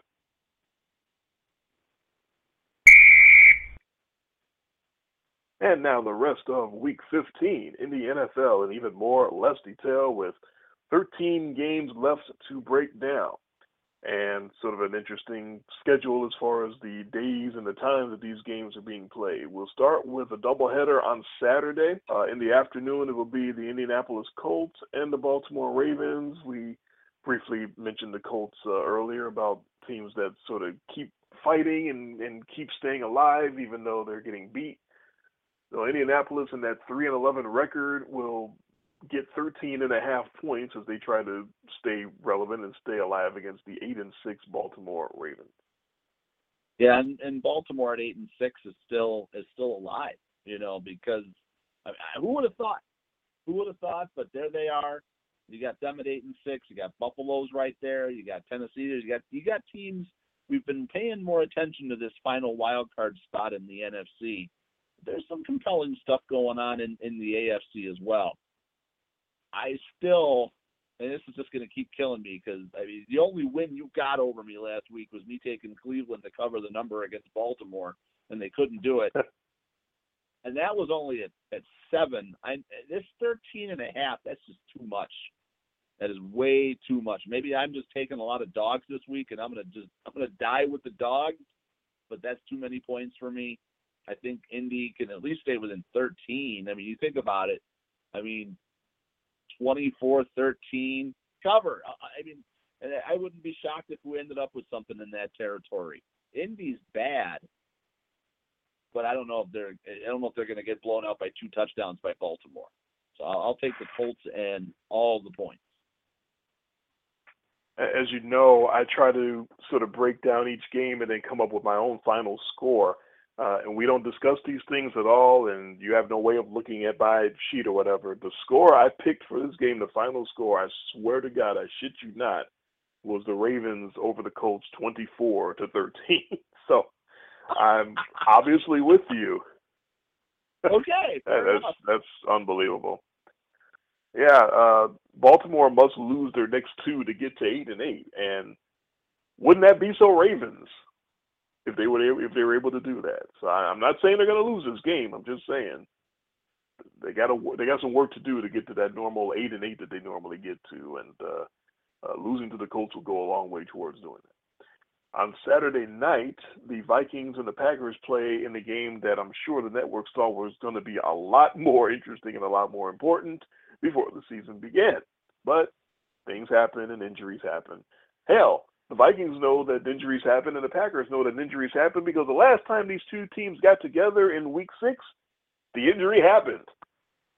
Minnesota won 23-10, and Anthony Barr knocked Aaron Rodgers out of the game and broke his collarbone. And here is the rematch, and Aaron Rodgers will not be there to get his revenge because, as we said earlier, he went right back on IR after the Packers lost to the Panthers last week. So Brett Hundley, once again, under center for the Packers, and therefore, no surprise, they are 9-point home underdogs against the Vikings.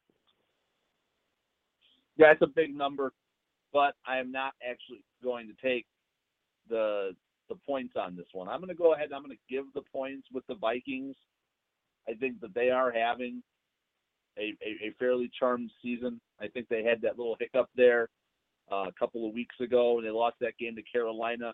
This isn't Carolina's defense, which is much better than Green Bay's. Green Bay is just pushed. You want to talk about a team that just gets pushed around on both sides of the ball. We saw it with Cleveland, and we saw it last week with Carolina. The Packers were not giving up much resistance. The offensive line is still trash. Brett Hundley is going to go right back.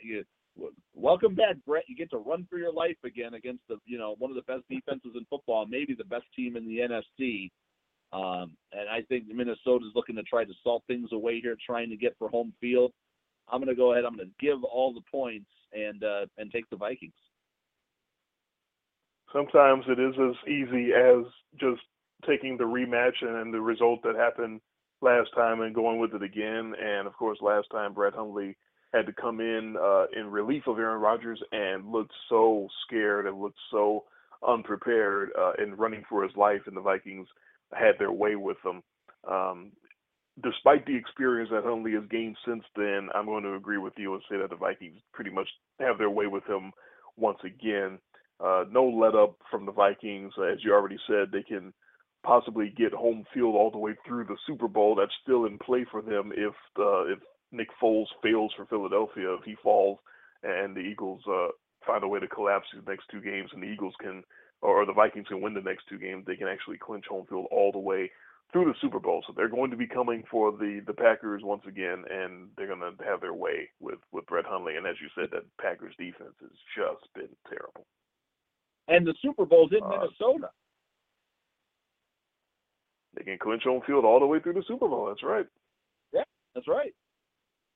Never happened before.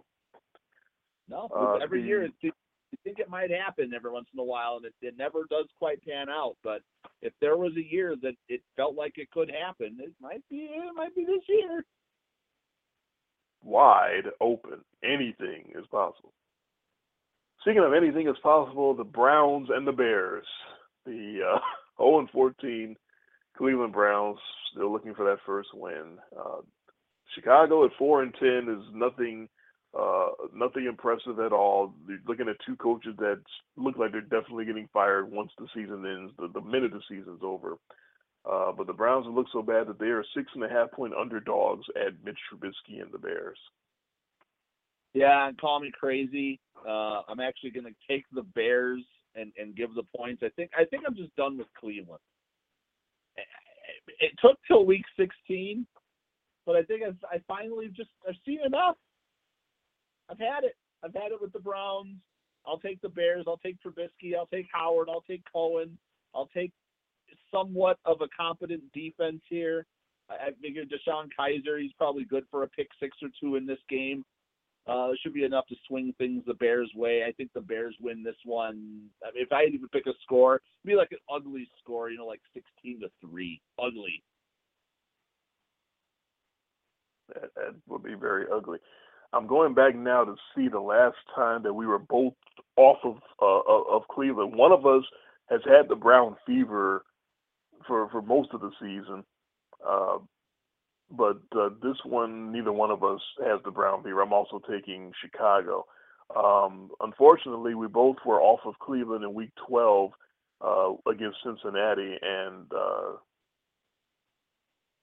we were both on Cleveland. I'm sorry, I read that wrong. We both were picking Cleveland, and we lost because Cincinnati beat them by 2 touchdowns. We one or both of us has been on Cleveland pretty much every game this year. I'm all the way up to Week 8, and I still have not. In London, England, Minnesota was 10-point favorites, and they dominated and won 33-16. So we were both off of Cleveland then, and we were correct. But since Week 8, one of us or both of us has had the Brown fever, and it hasn't been good. It has not worked out. So now we're both off of them. We'll see how that goes. Yeah, I surprised myself by taking Chicago and giving 6.5 because Chicago hasn't done anything to warrant being 6.5-point favorites over anybody. But the Browns are just so bad. They're so bad at football. And they're bad at everything. They were good at, like I said, they were good at run defense, and now they're getting bad at that too. They're just bad. That is such a sad franchise. It really is. Speaking of sad franchises, the New York Jets and Bryce Petty are at home, and they're hosting Phillip Rivers and the San Diego Clippers. And the Clippers at 7-7, they're basically out of it. They had their shot at the AFC West, and they got beat by the Chiefs last Saturday night. So now the Chiefs will clinch the division with a win, and there's basically no way the Chargers can get a wild card in the AFC. So they're still playing out the stream. They are 7-point favorites on the road at the 5-9 New York Jets. Yeah, and the Jets actually got a cover last week against the Saints, which I couldn't believe it. And that was a bit. We were really excited about the prospect, I think, of having the Chargers to take out the Chiefs and sort of end that for us, so we didn't have to see that because we know how it was going to end. Going into the playoffs, at least the Chargers would be coming in as a bit of an unknown. Phillip Rivers, sort of that just doesn't want to go away, that last hurrah. I think last week was their last hurrah. I'm going to take the Jets and all the points. I couldn't do it. I couldn't make myself take Bryce Petty and the Jets. Bryce Petty looks like one of the worst quarterbacks in all of football, maybe the worst, and there's no redeeming value there that I could see. So I'm actually going to take the Clippers and give the 7 points.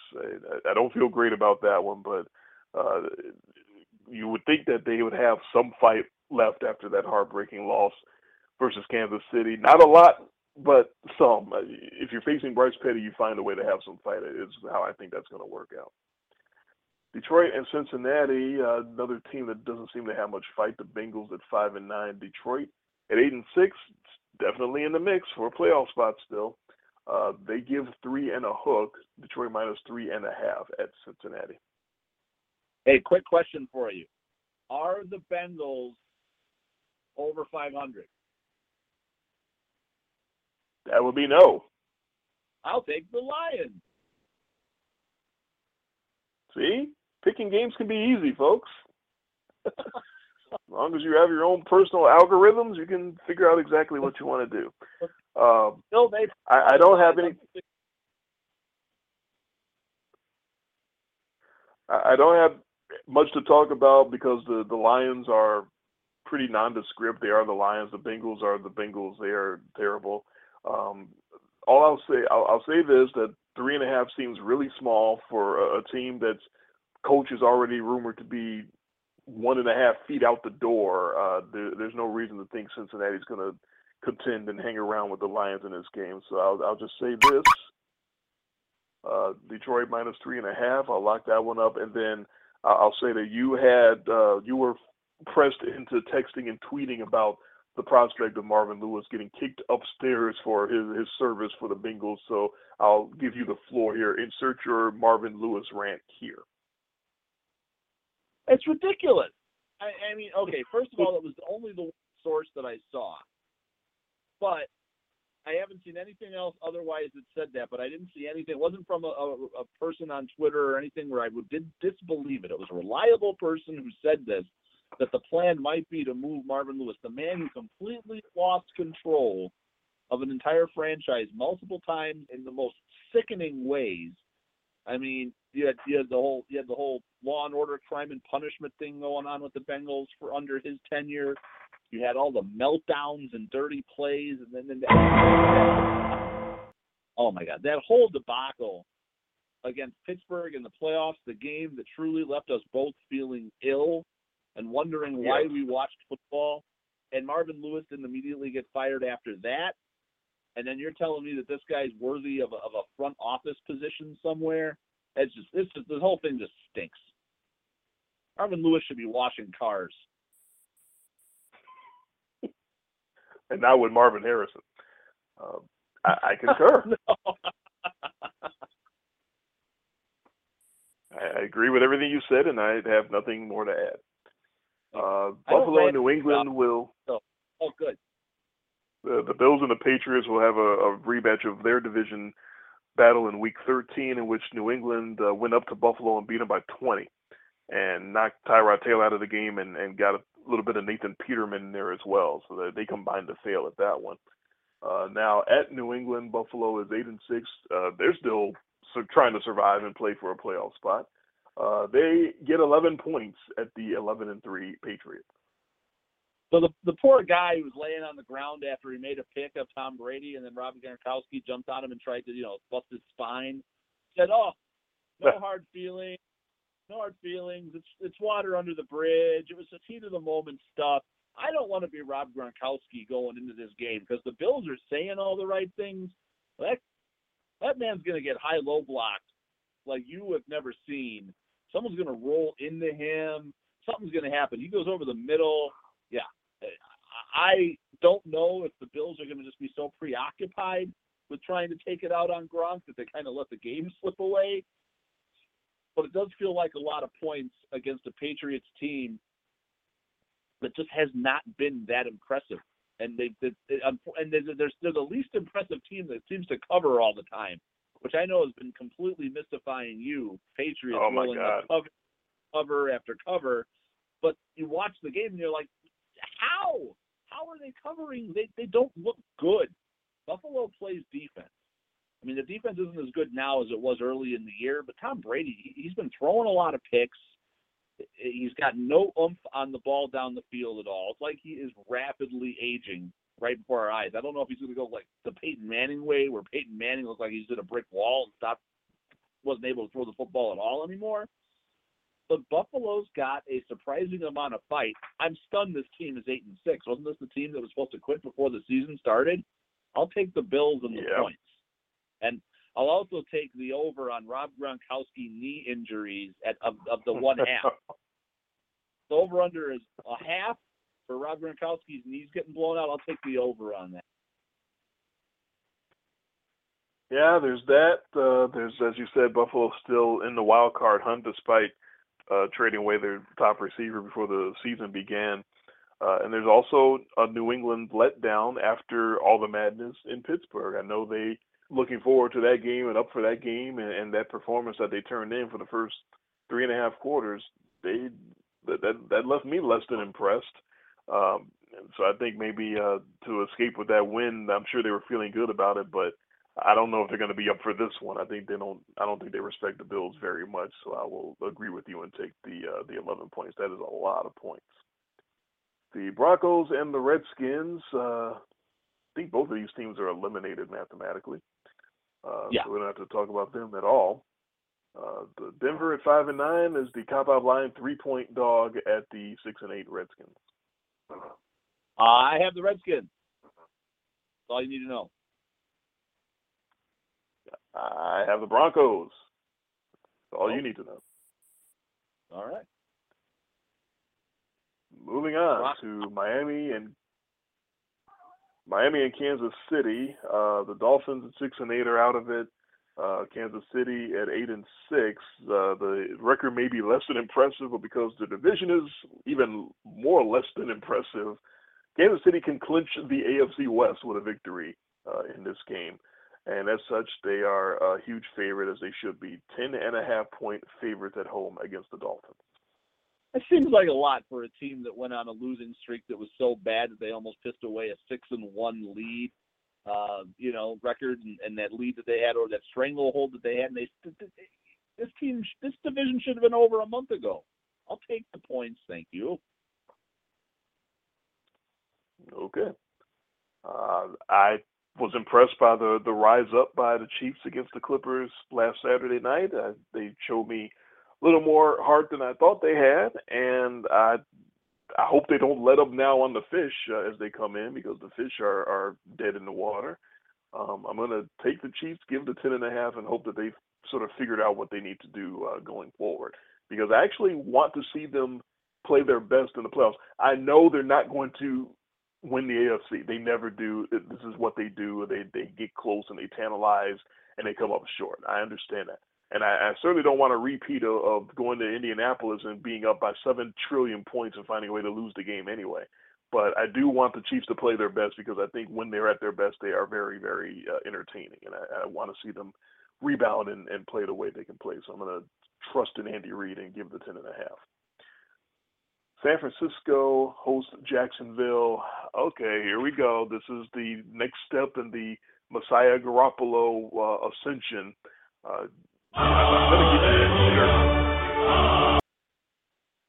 Guys, it's too late to order you that shirt for Christmas because there's only 4 days left. I could express ship it to you, but did I tweet it to you or did I text it to you? I think I tweeted it at you that there's a What did the shirt say? Was it Garoppolo?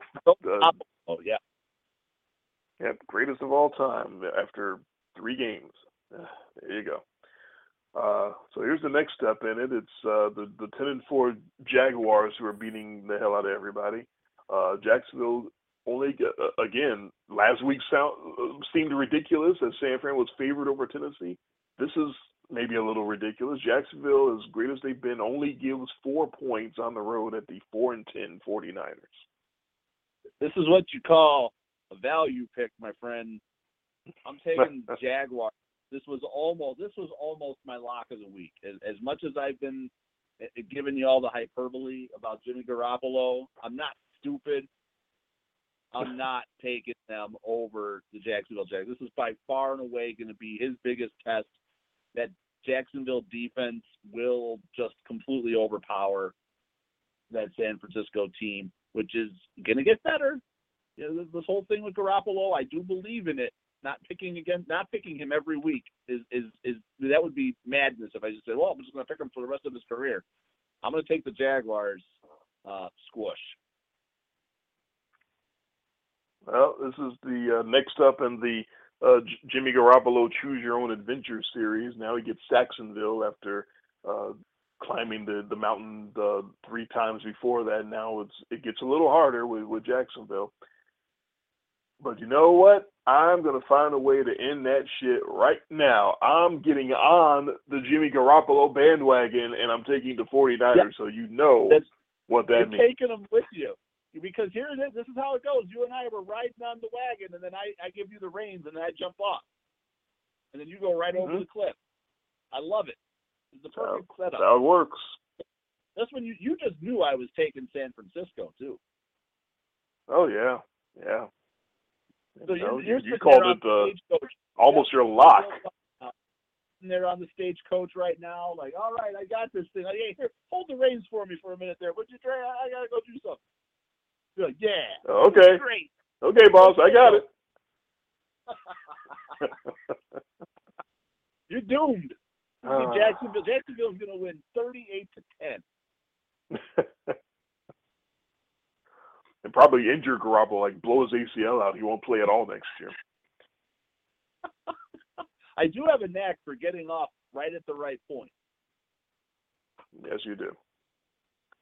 Moving on to the Buccaneers and the Panthers. Tampa at 4-10, and of course, completely out of it are 10-point underdogs at the 10-4 Carolina Panthers. I was so enthralled with myself. Which one is this? Tampa and Carolina. Tampa. Okay, yeah. I'm sorry. I had to look up and down my list. My eyes are like getting watery. It's getting so late. For the sake of time here, I will say that I am taking the points. I think Tampa's offense has been okay, even though they've been losing. So I think they're good enough to hang in there, and I still am not that impressed with Carolina. I'll take the Bucs and the points. Well, I was impressed with Carolina, especially their win last week. They played an ugly game in Week 8, beating Tampa down in Tampa 17-3.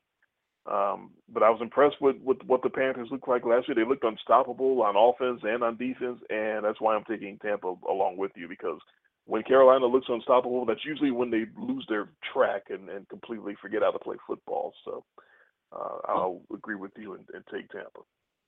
Let's see what you did there. Giants in Arizona. Ugh. The 2-12 Giants, only 3.5-point dogs at the 6-8 Cardinals. You know what? The Giants showed some. Maybe Eli Manning, do it again. And like I told you last week or the week before, I'm done with Arizona. Therefore, I'll take the Giants and the points. How about the most insignificant quarterback change in the history of mankind? As Arizona benches Blaine Gabbert and goes back to Drew Stanton. I don't really know why. It's not like you're not getting a look at the younger great quarterback prospect. It's Drew Stanton. What are you doing? What's the point? I don't know. But since they're the same guy anyway, I'll take Arizona and give it 3.5 because it really doesn't matter. Oh, okay. The Monday night schedule, or the Monday schedule, Monday being Christmas Day, the NFL's got some Monday afternoon action for you. Very rare. The Steelers and the Texans, Monday at 4:30 Eastern. I think it's 4:30 Eastern. Pittsburgh at 11-3, coming off that heartbreaking loss. They are 9-point favorites on the road at the 4-10 Houston Texans. The Steelers are going to have to show some intestinal fortitude here if they're going to cover this number. Well, but wait a minute. It's the Steelers. They don't cover any number. I'm taking Houston in the points. They don't cover any number, and they always play down to their level, to their competition. So they were hyped up and playing some excellent football against the Patriots, and they're not going to give a rat's ass about the Texans on Christmas Day. So in an ugly, ugly spectacle of football, I will agree with you and take the 9 points. Then Monday night, there is still a Monday night game after that, is the Oakland Raiders and the Philadelphia Eagles. How ironic or coincidental, I guess it would be, that the Steelers and the Raiders are going to both play on Monday after the soul-crushing, heartbreaking losses that they both experienced over the weekend. But the Raiders at 6-8 are 9-point. There's that number again, 9-point dogs at the 12-2 Nick Foles-led Philadelphia Eagles. Yeah, I didn't know if Nick Foles was going to be able to overcome that big number last week against the Giants, and they weren't in a tough divisional matchup.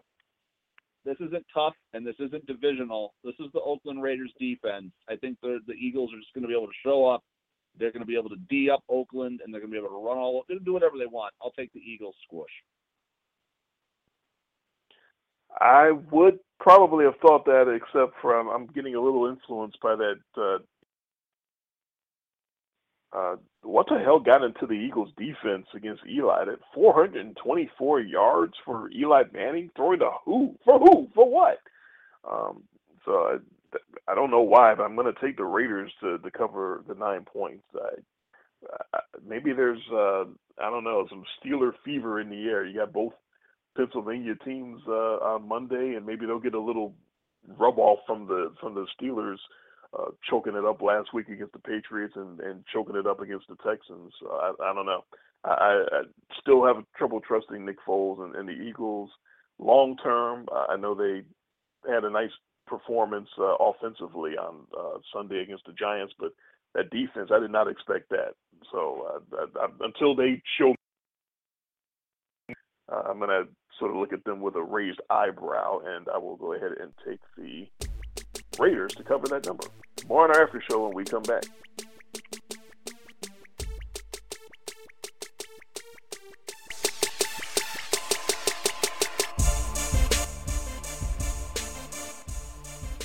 And now into the VIP after show program. Wow, I can't believe I was able to run the board from the phone. I hadn't never tried it before, but it all worked out. So we did it. We got through the 2-hour live show, and as you said, we got the last few picks in the last 5 minutes. Of course, and for future reference, and if there's ever a pinch or we need to know if one of us can do the show, we can truly do the show mobile.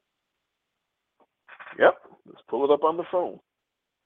How about that? How about that? Miracle of modern technology. I'll tell you that. I just sensed the dirt. I pissed all over your Wheaties and your Cheerios there when I took Jacksonville. Yeah, well, I definitely thought you were all over San Fran the rest of the way. I thought you were going to let it ride, but you're off the bandwagon, and I know what's going to happen. I also know what's going to happen because we both have the Bears. We don't ever when we both take Chicago, and now against Cleveland, we're going to give Cleveland their first win of the season. We just sealed that right there. We just doomed the Bears. Is that what you're saying? Absolutely. Because this isn't like a good Bears team, but I don't know how much you had for tonight, but it's been a long day. Oh, no, I don't have to hang around at all either. No, there's definitely been a long day for me as well. 2-hour live show. I'm sure we will.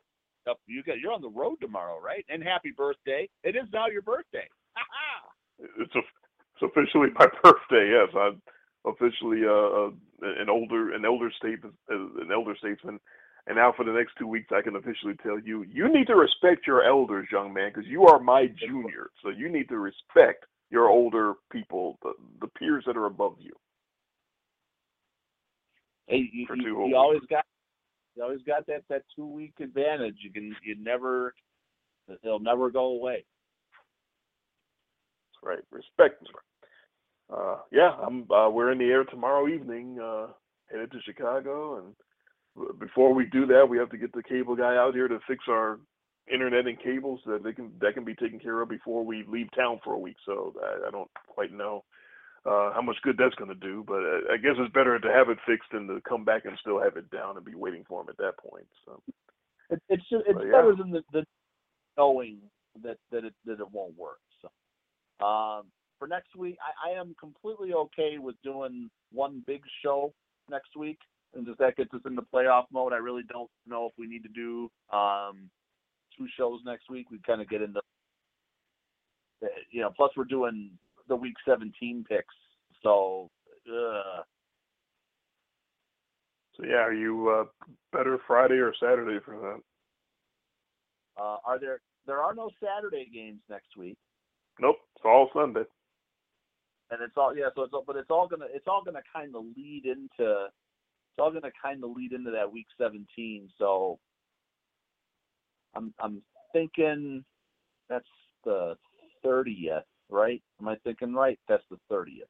Oh, no, that's New Year's weekend. Friday will be the 30th. So, New Year's Eve will be Saturday night. So, yeah, you're probably not available for that. New Year's Eve is Sunday. Oh, yeah. I'm looking at the 22nd, thinking this is Thursday night. It's Friday morning now, technically. Oh boy. So, yeah. I have something again. So let's do Friday. Yeah. Okay. You need 10 o'clock for that. Yeah. Okay. Yep, that works for me. I will. Got a nice 4-day weekend home with the kids. Available. And we'll do something. We'll do the picks and get into Week 17. Then we're in the playoffs. That's right. It's already here. It's been a long time coming, but we've made it that far. Playoffs. What a season! What a crazy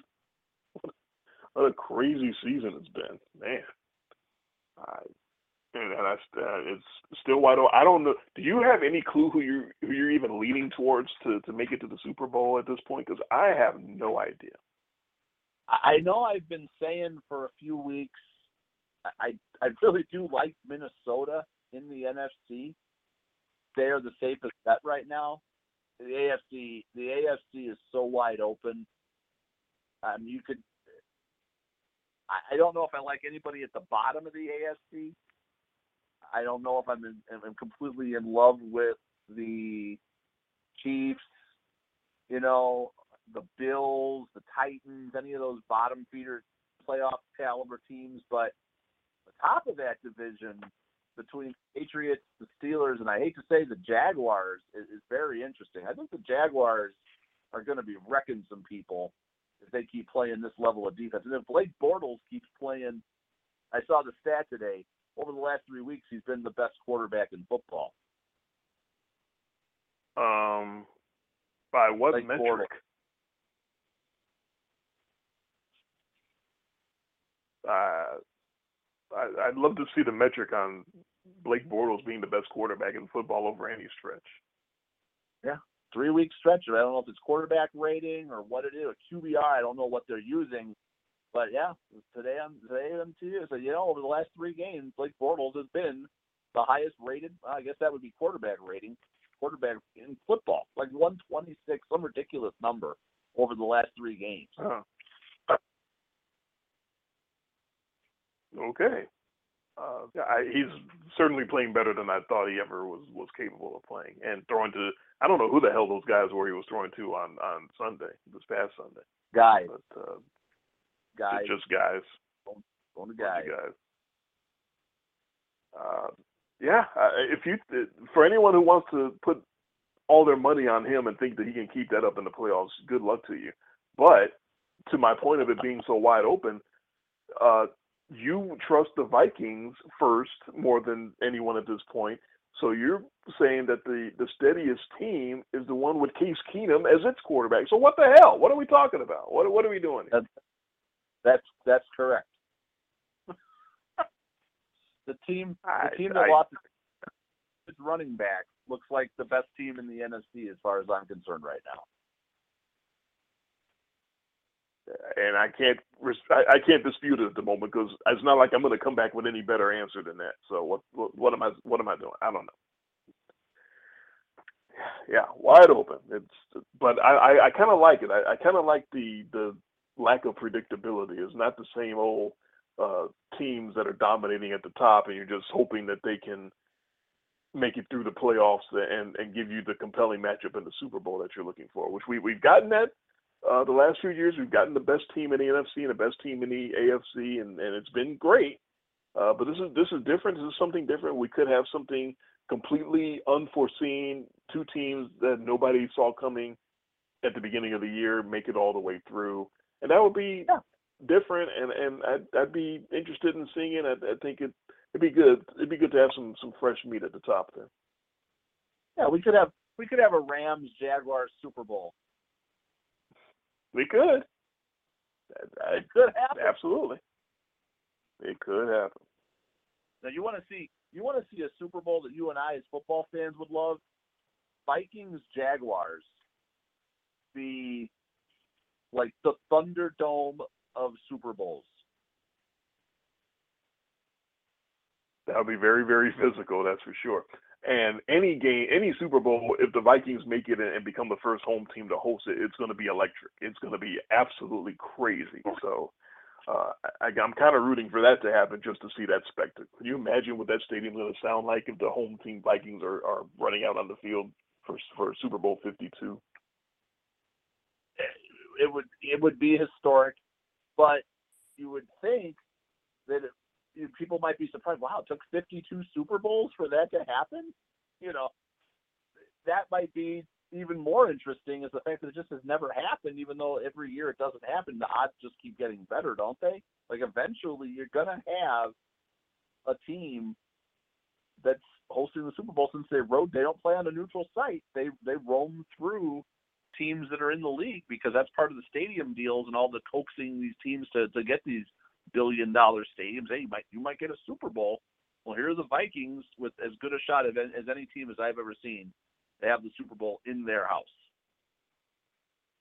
Yep, and as you were pointing out, it's more and more likely because of so many teams building stadiums that are hosting Super Bowls that have the opportunity. Because you would never think of a Super Bowl being in Minnesota as early as 10 years ago because it's Minnesota.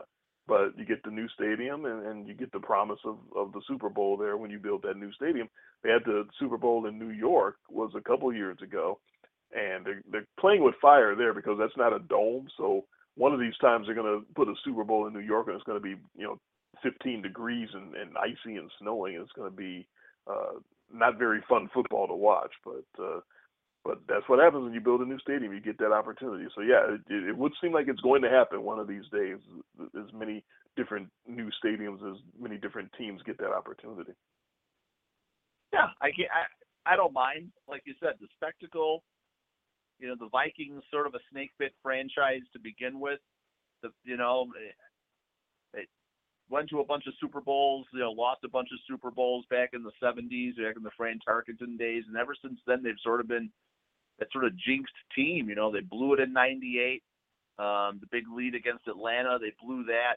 You had Brett Favre. This isn't Detroit game with Brett Favre, throwing against the Saints. I know I'm in Packer country, but with the Packers not in it, it's not like I'm rooting for any one team. But if we're going to play a narrative and a storyline, getting a team in to host the Super Bowl in their own building, that's pretty cool. Yeah, sounds cool to me. So, that's all I got. And I like the franchise too. The Vikings are easy to root for. It's not like there's a bunch of bad guys on that team. So nobody's been partying on Lake Minnetonka. Not that we know of. If they have, they've been keeping it under wraps. So since we'll be on the air after Christmas, our next show, happy holidays, Merry Christmas to you and your family and your kids. And what are the little ones getting this year? Oh, let's see. Well, my son asked for Star Wars toys. My son's really big into Star Wars, so look. Really big into Star Wars. He's getting a lot of Star Wars toys. My daughter kept it pretty simple. Wanted art supplies this year. Oh, okay. He's a little artist. Nothing makes her happier than glue and tape and scissors, and just she'll go crazy. She'll sit in her room and sit at her little desk and just draw things and make things. So she's a little artist. So she wanted art supplies. She's always running out of these. you buy her a pad of paper, and she'll draw something on every page until that thing is gone, and it's usually gone in about an hour. Wow. Yeah. That's very cool.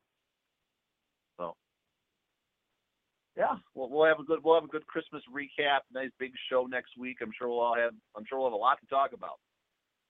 Me and hanging out with my family in Chicago, and that'll be fun for the next few days. And then we'll be back on the air Friday night. That will be the 29th. I'm getting my dates right. I'm waking up again. Friday the 29th at 10 p.m. Central, 11 p.m. Eastern for our Week 17 preview, and you'll have the privileges of flipping the coin for those games. Well, I will have the coin. I'll have to grab one out of the bucket and see what I grab, and that'll make it official. And I'll flip it in the quiet comfort of my basement on the carpet here, so we won't have to hear the coin hit the floor and roll around, and then curse at yourself because it rolled under the desk. Yeah, that was kind of my move, wasn't it? Or under the bed or something. Yeah. He is Jay. I am Dre. This has been a very long episode of In Much Less Detail, the podcast. Thank you, crazy people, for listening. Ready to go back to Skinner, Jason? Yeah, that's right. And happy birthday, our old man. Thank you. Appreciate it. Let's go back to Skinner as we sign off for the evening. Merry Christmas, everybody. Start snapping. Jingle bell, jingle bell, jingle bell rock. Jingle bells swing and jingle bells ring. Snowing and blowing up bushels of fun. Now the jingle hop has begun. Jingle bell, jingle bell, jingle bell rock. Jingle bells chime and jingle bell time. Dancing and prancing in Jingle Bell Square. In the frosty air.